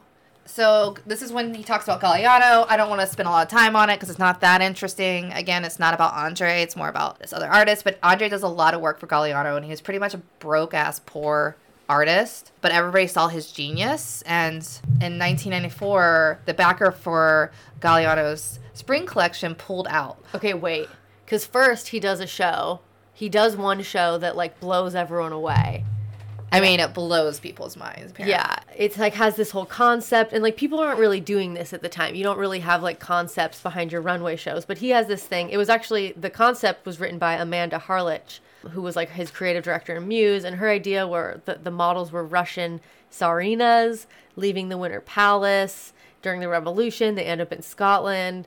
Lots of things happen, you guys. I know her writing, I'm like, keep it to a minimum. Like, Yeah. keep a storyline straight, lady. Like, Right. And then the third act, the girls reach the ascot of the 1930s wearing long, fluid bias cut, whatever. There's a concept, and it blows people's minds. And so then everyone's like, okay, Galliano, what's next? And he's like, I don't know, guys. I don't have any money. He's like, oops, about that. I'm Yeah. not a designer anymore. I don't know. Yeah. I never was. Don't have any money. Sorry, but I am working on this hoop skirt. What do you think? Okay, did you actually check out 1993's show? A little bit, yeah. It feels like Marie Antoinette-esque Yeah. with plaid. And a little bit like apocalyptic. Yeah, it is very good. It's interesting. It's artsy, I would Yeah. say. It's definitely like art fashion. Nothing that you could actually wear. Yeah. And Unless Kate you were Moss an is in it. aristocrat. Yeah, yeah. But even aristocrat, that would be so like, I don't know. Right? It'd be out of place. Yeah. They don't like to show off their wealth that much. Yeah, so the backer pulled out and he was just like, oopsie daisies, oh, no money. And was it partly because, like, he didn't have commercial appeal, and so it was, like, harder for him to get... I don't think he was selling anything. Well, right. No one was buying the clothes, like we said, because they weren't super wearable. But the people at Vogue, including Andre, were like, no, but it's so good. And so they worked really hard to introduce him to people, and then they found him a backer. Yeah. Well, yeah, Andre had to do all this heavy lifting of, like, finding the backer, though. Like, he had to, like, help organize dinners and do... So Andre did a lot of work. And John Galliano was, like, not a schmoozer, like, not a good personality. He'd have to, like, bring him. He'd be like, okay, John, tell the nice man how good you are at fashion. And John would just be like, duh. He'd be like, I'm great. Yeah. Yeah, he, like, was not impressive. But now he's, like, a smoozer. He's an expert. And then they found a backer that only gave him $50,000. And Andre was like, can you do the whole show under $50,000? And they're like, yeah, I think we can. That seems like so little. That's less than I make a year. Yeah, and so a lot of people do stuff for free to make this show happen. Like, the makeup people aren't getting paid. The Never in my models life. aren't getting paid. Andre finds some rich lady to let them have the show at a private residence. Like, everyone's working for free to make this happen. Yeah. Because they think this guy's a genius. Yeah, and well, the rich lady that did it at her private residence didn't know about him yet, but she trusted Andre. So, yeah, her place, I looked up pictures. Golly. It is like a Russian empress. Like, it's got very tall ceilings. Everything is, like, painted in gold, and, like, it's just over the top. Yeah, so they had the runway in her historical home, and it was a huge hit. And then after that, Andre said that people started picking more historical homes. Mm-hmm. And he was like, he was the first, though. Yeah, people started, like, coming up with interesting concepts for their runway shows and, like, locations. I keep on smelling something burned. Am I okay? I don't... Yeah? No, I'm fine. Okay, Galliano eventually became the head designer of Givenchy and then Dior. And Dior is like, I didn't know this. Yeah, I wrote the same thing. Apparently, Dior is, like, a big deal. I was like, Dior is the bad perfume. You know? He says the biggest fashion house in the history of modern fashion. I was like, okay, noted. Yeah. This is how little I fucking know. Because you could have said Dior and I would have been like, yeah, the perfume. Who gives a shit? Right, right. I mean, hold on to that. Yeah, yeah. What do you mean? Which part? Like the feeling the of not giving a shit. Yeah. Yeah, for sure. But he becomes head of Dior, and that's a big fucking deal, apparently. Whoa. But he kind of loses it because he does a bunch of drugs and says some racist stuff. He also brings Steven with him, his right-hand man, but not Amanda, who, like, wrote that whole show concept, and he won't even take her calls. But then Andre gets Amanda a job with Chanel through Carl. So Andre's doing a lot of behind the scenes, making sure everybody's happy and like getting very little credit And for making it. sure like talented people like to get to do their work. And it does feel like part of it comes from such a place of like love for the work, like love for the fashion of it all. But how funny was Amanda Harlick's quote unquote interview with Carl for Chanel? Like basically Andre like takes her to Chanel. He's like, hey, Carl, psst, no one's paying her at Givenchy. Yeah. Like blah, blah, blah. And he's like, oh, should I maybe give her a job? And Andre's like, oh, sure, yeah. And then Carl's like, have her go to the boutique and pick some stuff out. And she goes shopping and like picks some stuff out. And Carl's like, oh, good choices. Okay, yeah, now take her to the couture house, see what she picks out there. I'm like, can this be my interview? Like, I don't know if I'd pass, but I would just be like, oh, I didn't get the job. Okay, well, see you later.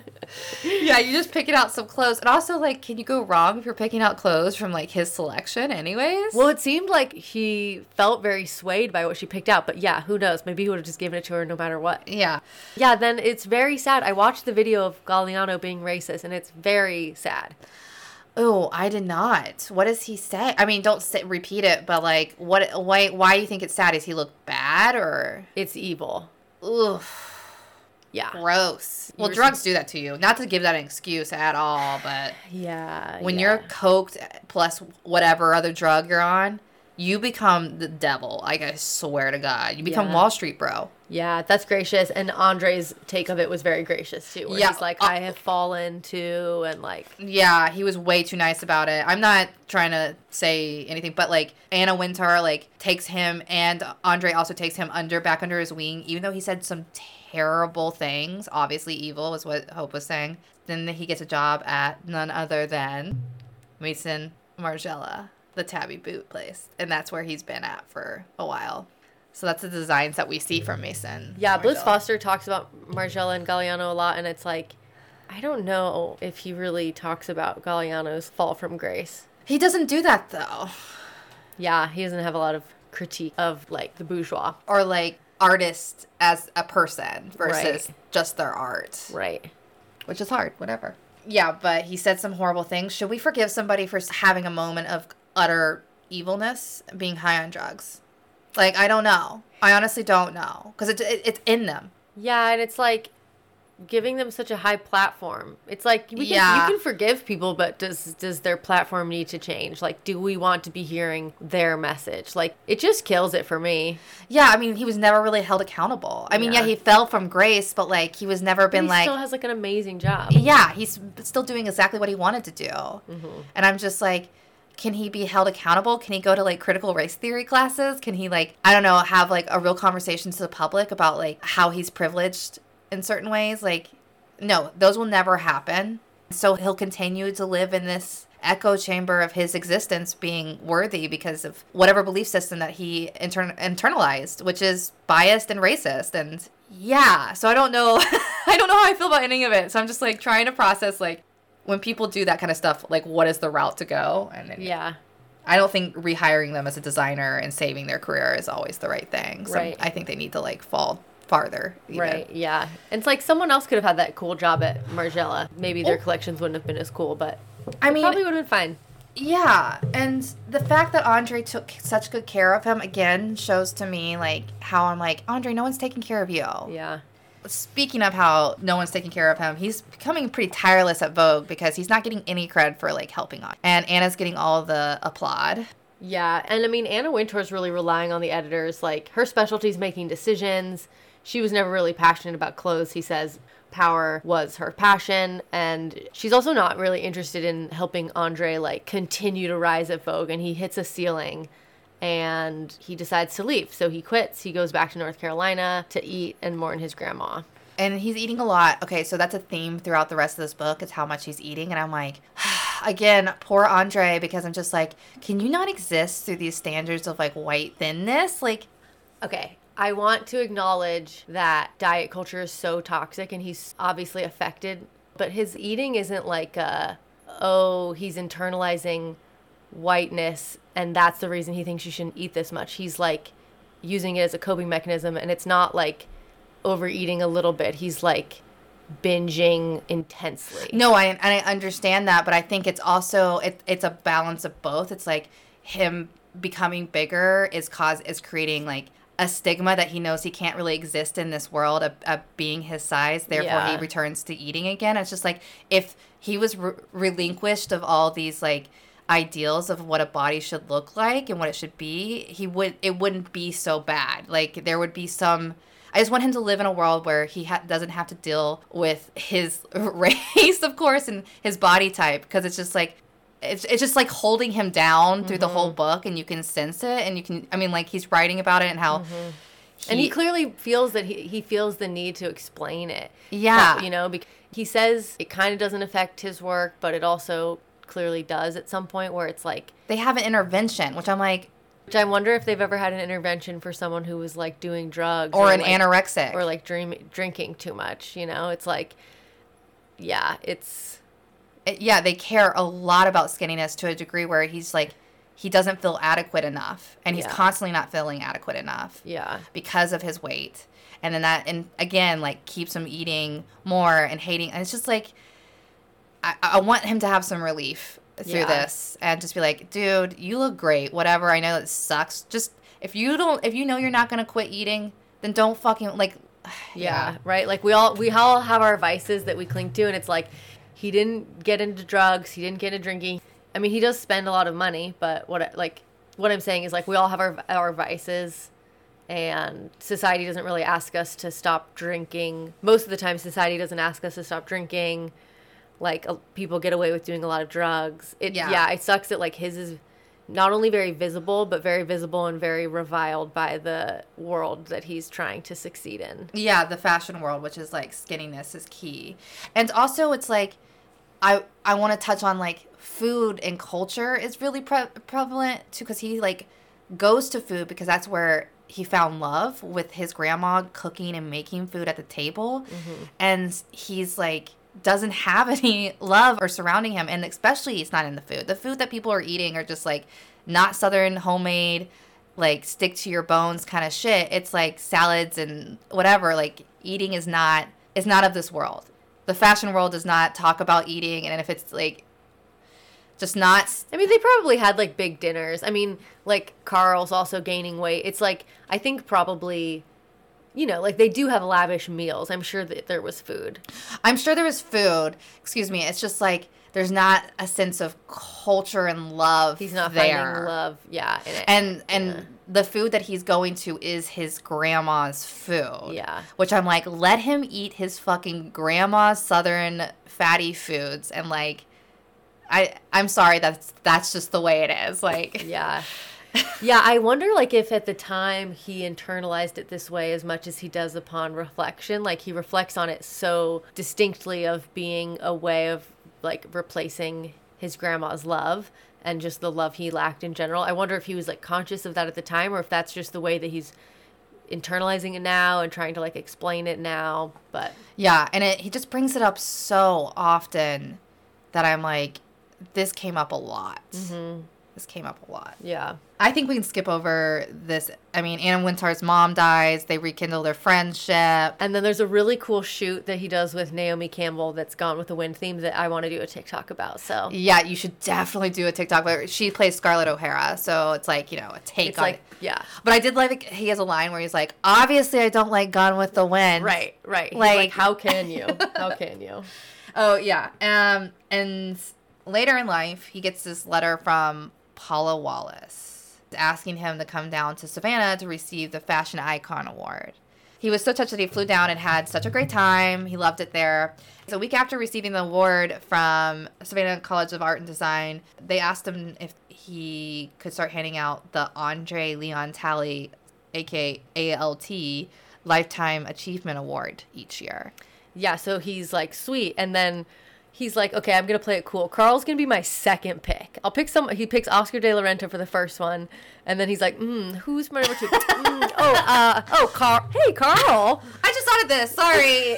Just Carl, baby? Yeah. But that is so funny that you said that. Because I was like, why didn't he pick Carl first? He's got to work for it a little bit. Yeah. Barely. Also, he did take Oscar de la Renta to this, like, Southern drag show. And Andre was like, maybe I shouldn't have taken him there. No, but apparently Oscar was, like, very into it. Yes. But I was just like, I love that all these like French and Carl like highfalutin motherfuckers are coming down to like the dirty South and getting a little grimy. I don't know much about this college. Like I'm like, was it kind of random that they wanted him to do this? Like, I know of this college as like the college of the South for like art and design. yeah, But it's like expensive. So I'm like, who can actually go there? right. You know, but Yeah, I mean, it ends up being a really cool thing for him. He also settles into wearing caftans during this time. He's like, look, I don't fit into suits anymore. And so, like, that becomes his thing. and people like making them. He's like, it's interesting because again, he talks about his weight. He's like, it's not just about the weight. And I'm like,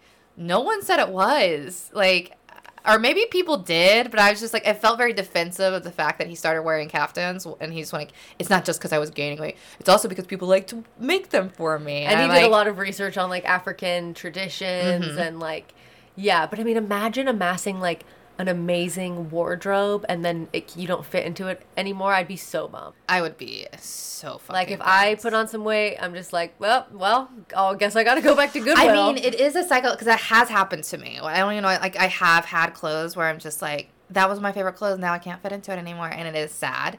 And to imagine amassing, like you said, a huge collection of clothes that were designer. the people had, like, given you a lot of the time. Ugh, that would be. But now he's getting more clothes for his size. And honestly, this is when he kind of like leans into his iconic like look, because Right. this is what I remembered him as, like with the big caftans, and they're beautiful. Like this Yeah. is a look that he should have always been wearing, Yeah. honestly. Yeah, he also says it's a mix of, like, the weight, but also that he's getting comfortable in his style. And he's, like, you know, he's a little more settled in his career where he can be a little weirder. He Yeah. can dress a little weirder. Yeah, and this is also triggering if anybody has like any of these eating disorders, because it's just like what the man goes through is so much. Like the fact that they have an intervention, and Anna Wintour's like, I'll pay for you to go to this diet clinic. Right. I just think is so sad. Yeah. And anyways, like he's like, no, I'm gonna do it by myself. He can't do it. So a year later, she sends him off 3 different times to this diet clinic paid fully by Vogue, and he loses 50 pounds the first time and comes back, and he loses 25 pounds in a week. Mm-hmm. And 20 pounds in the next week. And I was like, that cannot be healthy. Mm-hmm. But whatever. People are excited to see him. None of these work.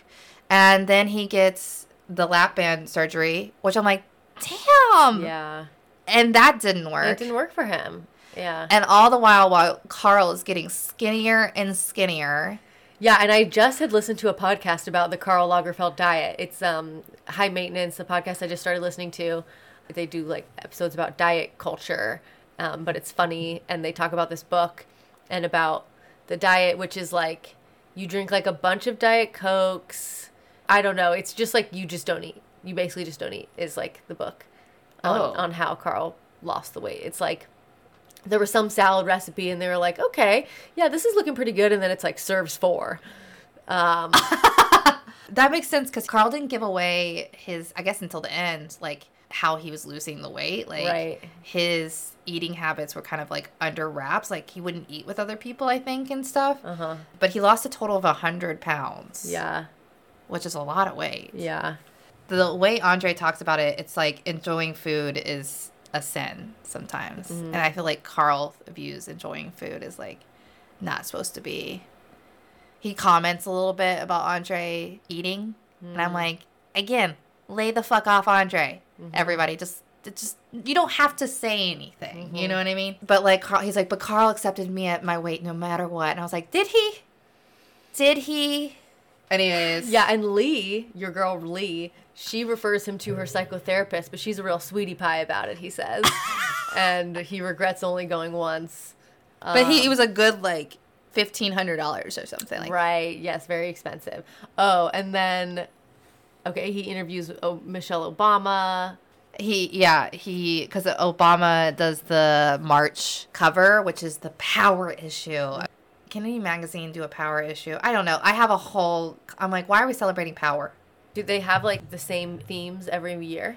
I guess so. You know, I did not look further. I was, again, bored. I was just like, the concept of a power issue being a magazine theme would just not be, again, why I never tuned into Vogue. I would be like, I don't care? Yeah, power. What, like, They who have, cares? yeah, who gives a shit? But Michelle Obama, of course, was on that cover when the February of 2008 was when her husband got inaugurated, and then she was on the cover in March, so it was like fitting.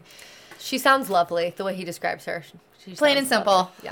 Yeah. He also mentions Ricardo, like a couple paragraphs where I'm like, is this his like? What do people do like in the newspaper or like on Craigslist, like misconnections? Yeah. It felt like a misconnection. He was like, he was such a sweetie pie. I wish he would come back, but I know. I was like, literally, are you writing this to Ricardo right now? I think he was. Also, yeah, that was a weird thing where like they kissed at a nightclub one time and then they lose touch, but then Ricardo finds out Andre's in town from like some article and that also lists his hotel, and so Ricardo like sends a note to the hotel. I know. I was like, this is weird. Yes. Okay. So, oh yeah. So there's some like event, and Anna Wintour loses her cell phone, and she's like, "Where's my cell phone?" Oh, He's yeah. like, "I don't have your cell phone. You gave me your purse, but not your cell phone." She's like, blah, blah, blah, blah. And so then he like calls the hotel, being like, "Hey, did she leave her phone there?" And they're like, "Yeah." And so she tells her that, and then the next morning he gets a handwritten note from her being Another goddamn handwritten note. "Thanks for your help." Of course, like, not "I'm sorry," just like, "Thanks for helping." Wouldn't it be funny if she just had stamps? That's so funny. Yeah. "Thanks for helping me last night when I was so mean," stamp. She had like a stamp for every word, and it just Yeah. looks like her handwriting. I Yeah. mean, anyways. He wants to get it framed. He takes it to a framer, and then the framer loses it because he thought it was a fucking piece of trash. I'm so glad that you're bringing that up because I was so confused. I was like, a farmer? I was like, why is he harassing Wanted to this get farmer? seeds embedded into it, you know, like, That was like a true confusion moment. I reread it multiple times, never hit framer. It's so funny. Yeah, so he's livid. This is one of the parts where you get to see kind of like his snobby side, or like he reveals it to you, where he's so livid at this framer that he like calls him to berate him so many times that the framer retires. Supposedly, I'm like, okay, Andre. Sure, yeah. I'm like, how many? Did you call him day in, day out? But yeah, apparently he was very upset about it. So that was the last letter of kindness that he receives from Anna. Yep, and then Carl finds a new boyfriend named Baptiste, and then Carl drops Anna Gianni, the one that we talked about earlier. She was the most important woman in Carl's early years, the woman who served as muse and alter ego, and she arranged suppers, dressed up to amuse him, and because of her intelligence and her incredible collection of vintage clothing, Carl supported her for nearly 20 years. Then one day, out of the blue, he exiled her. Maybe he grew tired of her complaining. Sometimes he just got tired of people. And then when Carl excised her, the luxury stopped. She had lived in comfort due to him for nearly 2 decades, and now she was recently widowed. Her husband and lover died one right after the other, which I'm like, Anna. Yeah, she's French, right? Italian? I mean, yeah, European, baby. Yeah, so then she was just left to pick up the pieces, but then eventually he like she gets back in her good graces. That is a big thing, the fact that she got back in his good graces. Yeah, true. So that was unheard of, so that's just to be noted. True. Yeah, and then there's some twice annual Métiers d'Art show showcasing the work of their craftsmen. Starts with some short film that Carl directed called The Return, about Coco Chanel's 1950s comeback. And Andre stays the next day to talk to Carl about funding a retrospective about this photographer named Deborah Tuberville, who was like about to die, and her dying wish was for Andre to do a retrospective of her, which, like, okay, lady, like, your dying wish is just to have someone fucking memorialize your life? Like, get over yourself. These people. I mean, the amount of like paintings I've seen of women, older women with pearls, to a, like, I don't know, museum that I've been on, you know what I mean, that has their name on, like, the name of the museum is named after them. It's just like everybody wants to be memorialized. Yeah, and so Andre is like, okay, I'm going to tell Carl, but here's the thing. Carl hates death. He hates talking about death. He also is a photographer, and so honoring another photographer did not sound like a cool idea to him, and this is the moment that Andre gets cut.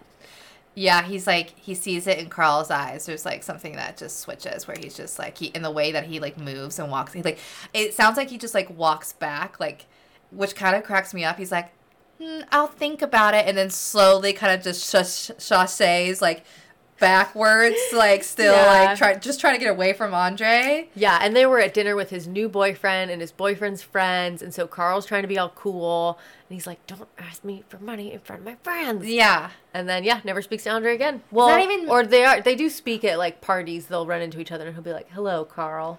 Yeah, I think Carl's chasing this youth thing, and I think Andre just wasn't doing it for him anymore in that way. Like, he wasn't hip and happening anymore. Because we all hit that moment, especially in the fashion world. It's just like... Yeah, it's pretty sad. He, like, misses Carl a lot. He talks about it a lot.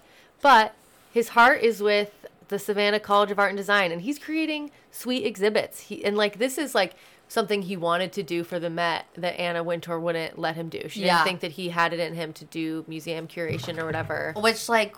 I'm pretty sure Grace Coddington did. Oh, really? Like, I think she did do curations. Which I'm like, I'm confused what an editor is then. I'm like, do they curate too? Like, I guess that's the whole point of editing. I thought they were just reading over people's stuff. I feel like the editors, they like, well, he styled the shoots, and it's more like styling and less like history. You're right. I guess, but there are Vogue curations that happen. I assume, as he talks about it. Yeah. I don't know of any because I would not go to one, but yeah, so I am just like, that's what he should have been doing his whole life, I think, really honestly. It's like, he should have been a curator because he just like knows so much shit and like would have done so well with that. Yeah, when he starts to talk about like putting together these exhibits, you're just like, that mind has so much in it. He does an exhibit on the little black dress. His mom dies and then he gets trapped in an elevator. Anna doesn't come to her funeral, but she sends, like, a really nice bench. Well, his mom dies. He gets a phone call, and then he's like, okay, well, I don't want to make a scene. And then immediately gets trapped in an elevator. Right. He's at an Oscar de la Renta show, right? Like, yeah. And then, gets trapped in an elevator. And then Oscar de la Renta dies, and Andre does an exhibit on his work at the Savannah College of Art and Design. And then one of de la Renta's family members wants him to do a full retrospective, and so he does shows at a few museums. And then... Oh, I just thought the most obvious curation that Vogue does. What? The Met. That's what I'm saying. That he wanted to do the Met. He wanted to do the work at the Met when he was with Vogue. Yeah. But Anna was like, nah. Yeah. So Diana Vreeland invented costume exhibits as they exist today, and the Met Gala. He talks about the Met Gala. The first one he goes to was the second one ever, themed romantic and glamorous, Hollywood design. Cher wears the iconic Bob Mackie jumpsuit. And Andre's not allowed to bring friends. Like, he had to work kind of the whole time. And usually Tom Ford made his looks. He talks about Tom Ford a lot here and, like, how good of friends he is with Tom Ford and how Tom Ford is, like, just really important person to him in his life. And I'm like, we get it. You're trying to replace Carl. Like, you know what I mean? Yeah. Like, he's like, I'm over it. Look, Tom Ford's my new bestie. Yeah. He's like, he loves me regardless of my weight. And I was like, you said that about Carl, too. Damn. Uh-oh. Yeah. And then, fucking like everyone else, Vogue started a podcast, and Andre was the host. I wonder if we can listen to these episodes. Maybe you can. I don't know. Anna Wintour, it got canceled, so that's a thing. And Anna Wintour, like, you know, I don't know. Things go to the vault. So yeah, she didn't, of course, like, say why the podcast stopped. She just didn't say anything. And then also, the Met Gala rolls around, and he gets told by Vogue that it's, like, beneath him to do the interviews at the Met Gala. And this had become his thing. Like, he was at the top of the stairs. I remember him for this. Interviewing, and, like, people loved it. I mean, yeah. I'm saying, like, I'm speaking from the book, not from having watched it myself. But I remember liking him. I remember him being there. And also another thing about the podcast, he really wanted to interview a lot of people. Anna Wintour was like, only high fashion. Yeah, he couldn't interview Missy Elliott. Or Maya Rudolph, noticeably black women. Mm-hmm. And, yeah, which I think is really confining. And honestly, like, Anna Wintour, you're fucking ancient. Like, get off. Like, you don't control the reins anymore, so. Yeah, and he talks about, like, getting replaced at the Met Gala by, like, some young person. He talks about how, like, the Met Gala has become, like, influencers and people who don't know anything about fashion. And, like, how fucking annoying would that be? Yeah, but to me, I'm also like, what makes there's a whole conversation about this, too, where it's just like, what makes going to this Met Gala, like, so they got invited, but the other people just got invited. Like, what makes other people know not, like, I don't know if everybody knows about fashion anyways. Right. So, like, he's always known more about fashion than, like, everyone at the Met Gala. I think he's just, like, kind of mad that there's, like, obviously young people showing up, and he's just making assumptions that they don't know anything. Because he's feeling like he's being replaced. Because, like, this is all about vanity. This is all about, like, youthful appearances. This is all about being white. And he's like, at this point, none of these things, and he's feeling it, and it's like it's encroaching in his personal and like work life to the point where he's told he's not to come back to the Met Gala. He's not even told not to come back to Met Gala. There's just complete silence from Anna. He goes again, but he's kind of over it. Like, he goes and he kind of like shows up and he leaves early, and he's like, this is stupid. He said it was like the next year when he decided he wasn't ever going to go. Next year they were like, it's Halloween for Met Gala, and I was like, it's always been like that, Andre. Don't.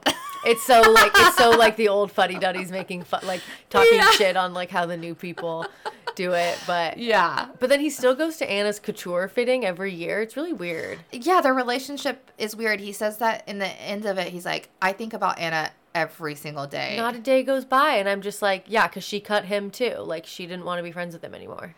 It's not that she didn't want to be friends with him. I think it's like they had basically zapped everything that they could out of him at that point.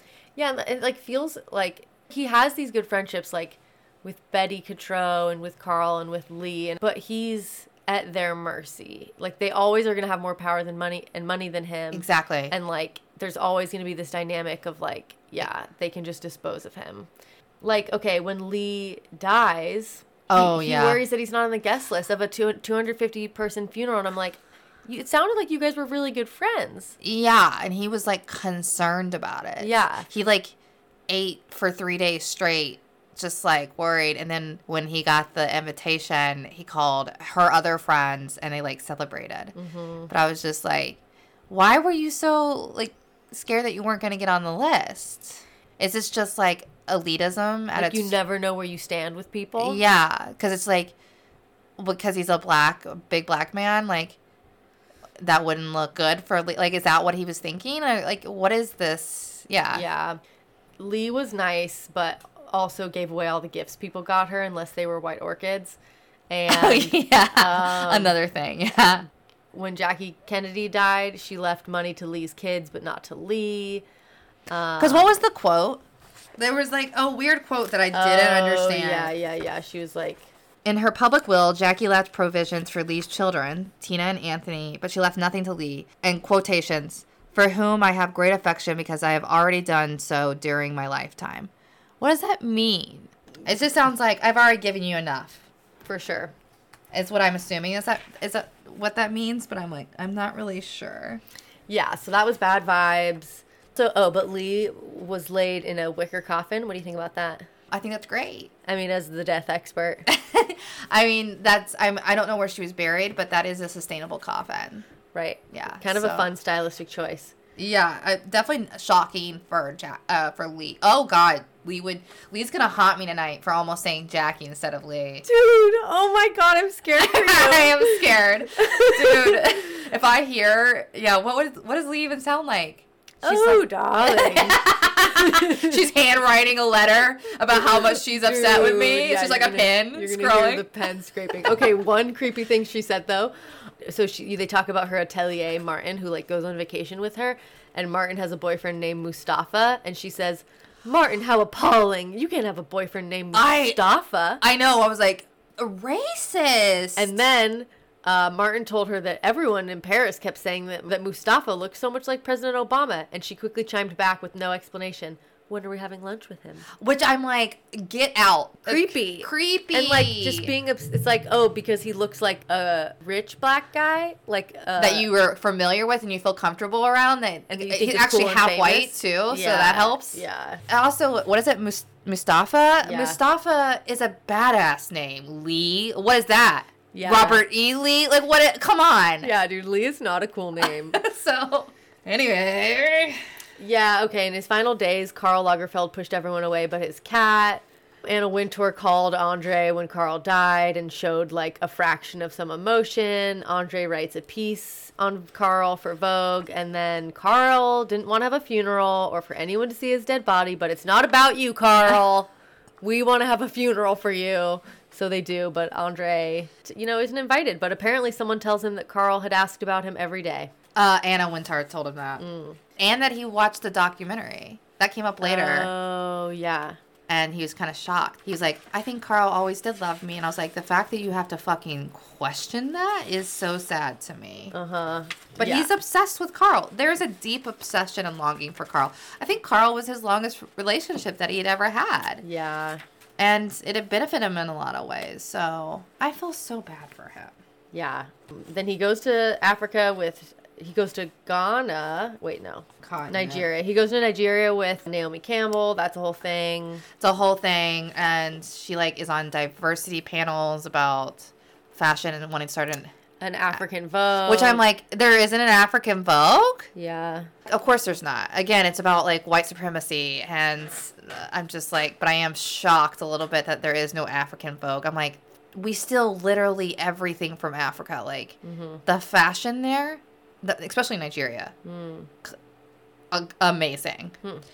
And it's all the colorful colors, it's just yeah. Then he talks about the year the Met Gala lost its sparkle. He talks about Jared Leto with his head, the Gucci, the 2018 Gucci year. Oh, where Jared Leto has the severed head. Yeah, I talked about that on my TikTok about how it got negative too because it's not just one of his heads, it's two of his heads. Oh yeah, that was a good one. Thank you. We hate Jared Leto here. Yeah. Basically, he sums it up being this is sad. He's always wanted love. He wants to be nice. He thanks God for his grandma and Diana Vreeland. Oh, I like this line. We are the dinosaurs of Vogue, an endangered species. We have been pushed out for younger people with smaller salaries. Amen. No health insurance, no perks at all. And I'm like, you are telling me. Yeah, he gets it. And in his epilogue, he talks about I first published this May 2020 at the height of the pandemic. And so this is super recent. This is right before he dies. And he's reflecting on how his culture, it's he had this whole story, and then now the plight of Black Americans has come into center stage of the news for a brief moment, of course. And so he's kind of I overcame a lot of obstacles. As I said in my radio interview, Anna Wintour is a colonial broad. She will never allow anyone or anything to get in her way of her white privilege. He really lays into her in the epilogue, which I loved.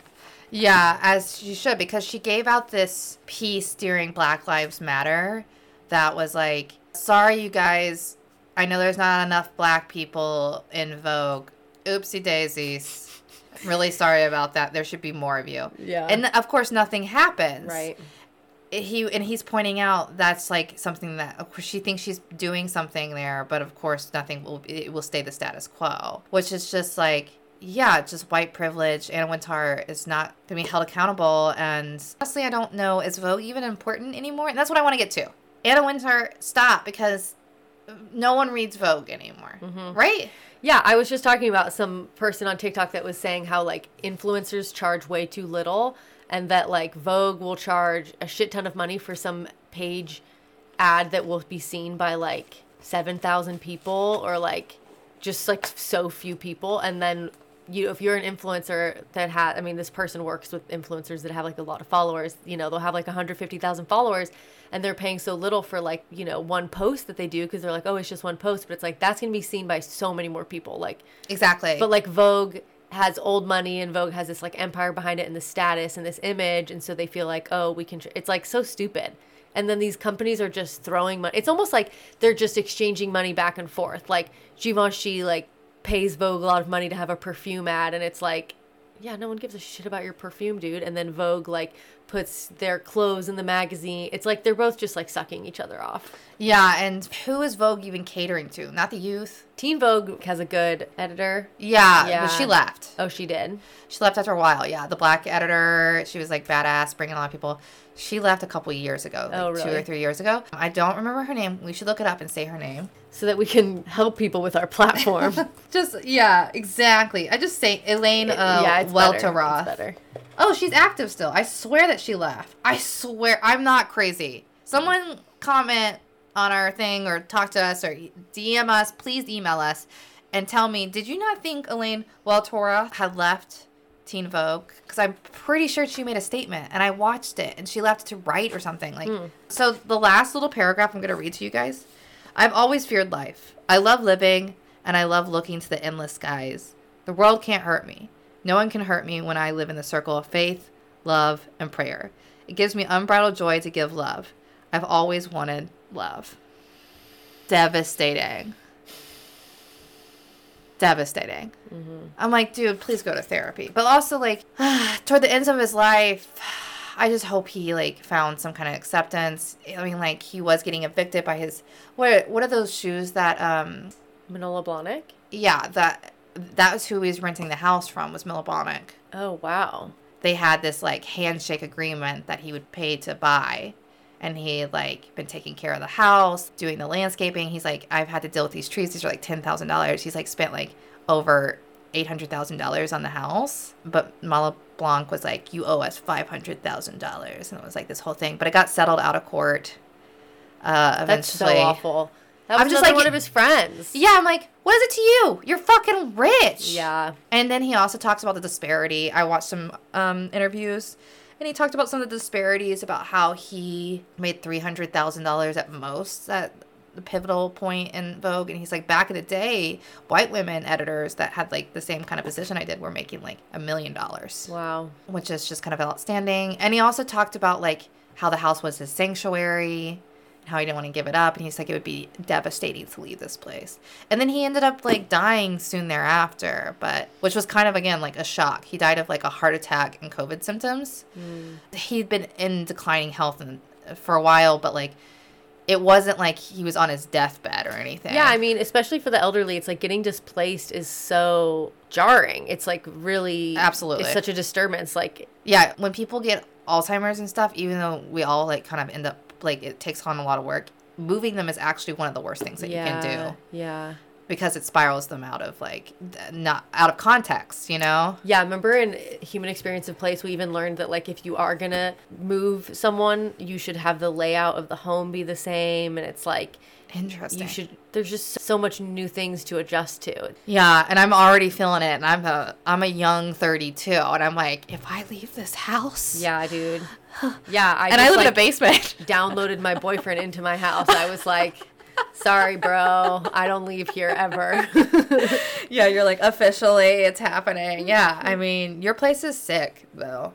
I like my place, too. But it's like when it becomes your, like when you start making it your space and spending years there and hosting people and special moments to you. And yeah, it's your sanctuary. As you said, a sanctuary. Today, when I was drawing my future yard, I want to have a greenhouse that doubles as like a place to have dinners, like during the winter. Like, me too. I want the side parts just to be a long, like, to have the garden going on and then have like a long table, like with it covered, so people can see the garden. And I have the side, like, I want things to be happening, but like we can eat and outside, and I can have more than like 4 people inside. Yeah. That is a goal of mine. Okay, yeah, which that's like. Not that, like, me saving money is really going to get me to that goal, but today I got so frustrated because a gust of wind hit me that I bought an expensive puffy jacket. I didn't, dude, don't be shameful of that. You got inspired by Andre Leon's Tally's UGG campaign, his red jacket. Let me show it to you. Sure. Look at this big puffy jacket. Yes, he looks so cool there. This is in front of his house that he was getting evicted from. Oh, man. Anyways, it's late, you guys. We did it. It's our longest episode yet. There was just so much goodies. Yeah, I loved that book. I loved it too. You wanna give a short rating? God forbid if it's numbers. I know. It sends me into a panic. Okay. I'd say I give it. Okay, can we give it a rating for a memoir? Yeah. Yes, that's absolutely. I say a 4 out of 5. Okay. I thought 10 for a second there. No. Actually, I was reading that 7's the best way to do it because people have to pick a side. But 5 just does as well because it's... Right, and it has to be an odd number. Yeah, I think there's just an extremer context of 7. But out of 5, I will pick, I don't know, 5 out of 5 Caftans. You give it a 5 out of 5. I think it was vulnerable enough. I mean, I do have some critiques. I think it was not enough of Andre and a lot of like Carl and Anna Wintour because I think he also knew people weren't buying into the Andre Leon tally. Right. They wanted to read about the celebs, which yes, but also whatever. Well, I wonder if his first memoir that's more about like his growing up and stuff. I wonder if that's the more vulnerable one. I read some reviews and it's more about like his childhood and people read it, said it was very much like coming into a family table like at a Thanksgiving or something and not really knowing if you should be there but you're there. Okay. That was kind of an example. So I was just like, I don't think it reveals a lot about who he is, but it reveals moments and times of like other people that are unfamiliar that are his family. So maybe Nice. It got mixed reviews. Okay, cool. All right. Well, thanks for sticking around if you're still here. Yeah, we love you. Love you. And I love you. Love you. Thanks for doing this with me, Hope. Yeah, thank you. Bye.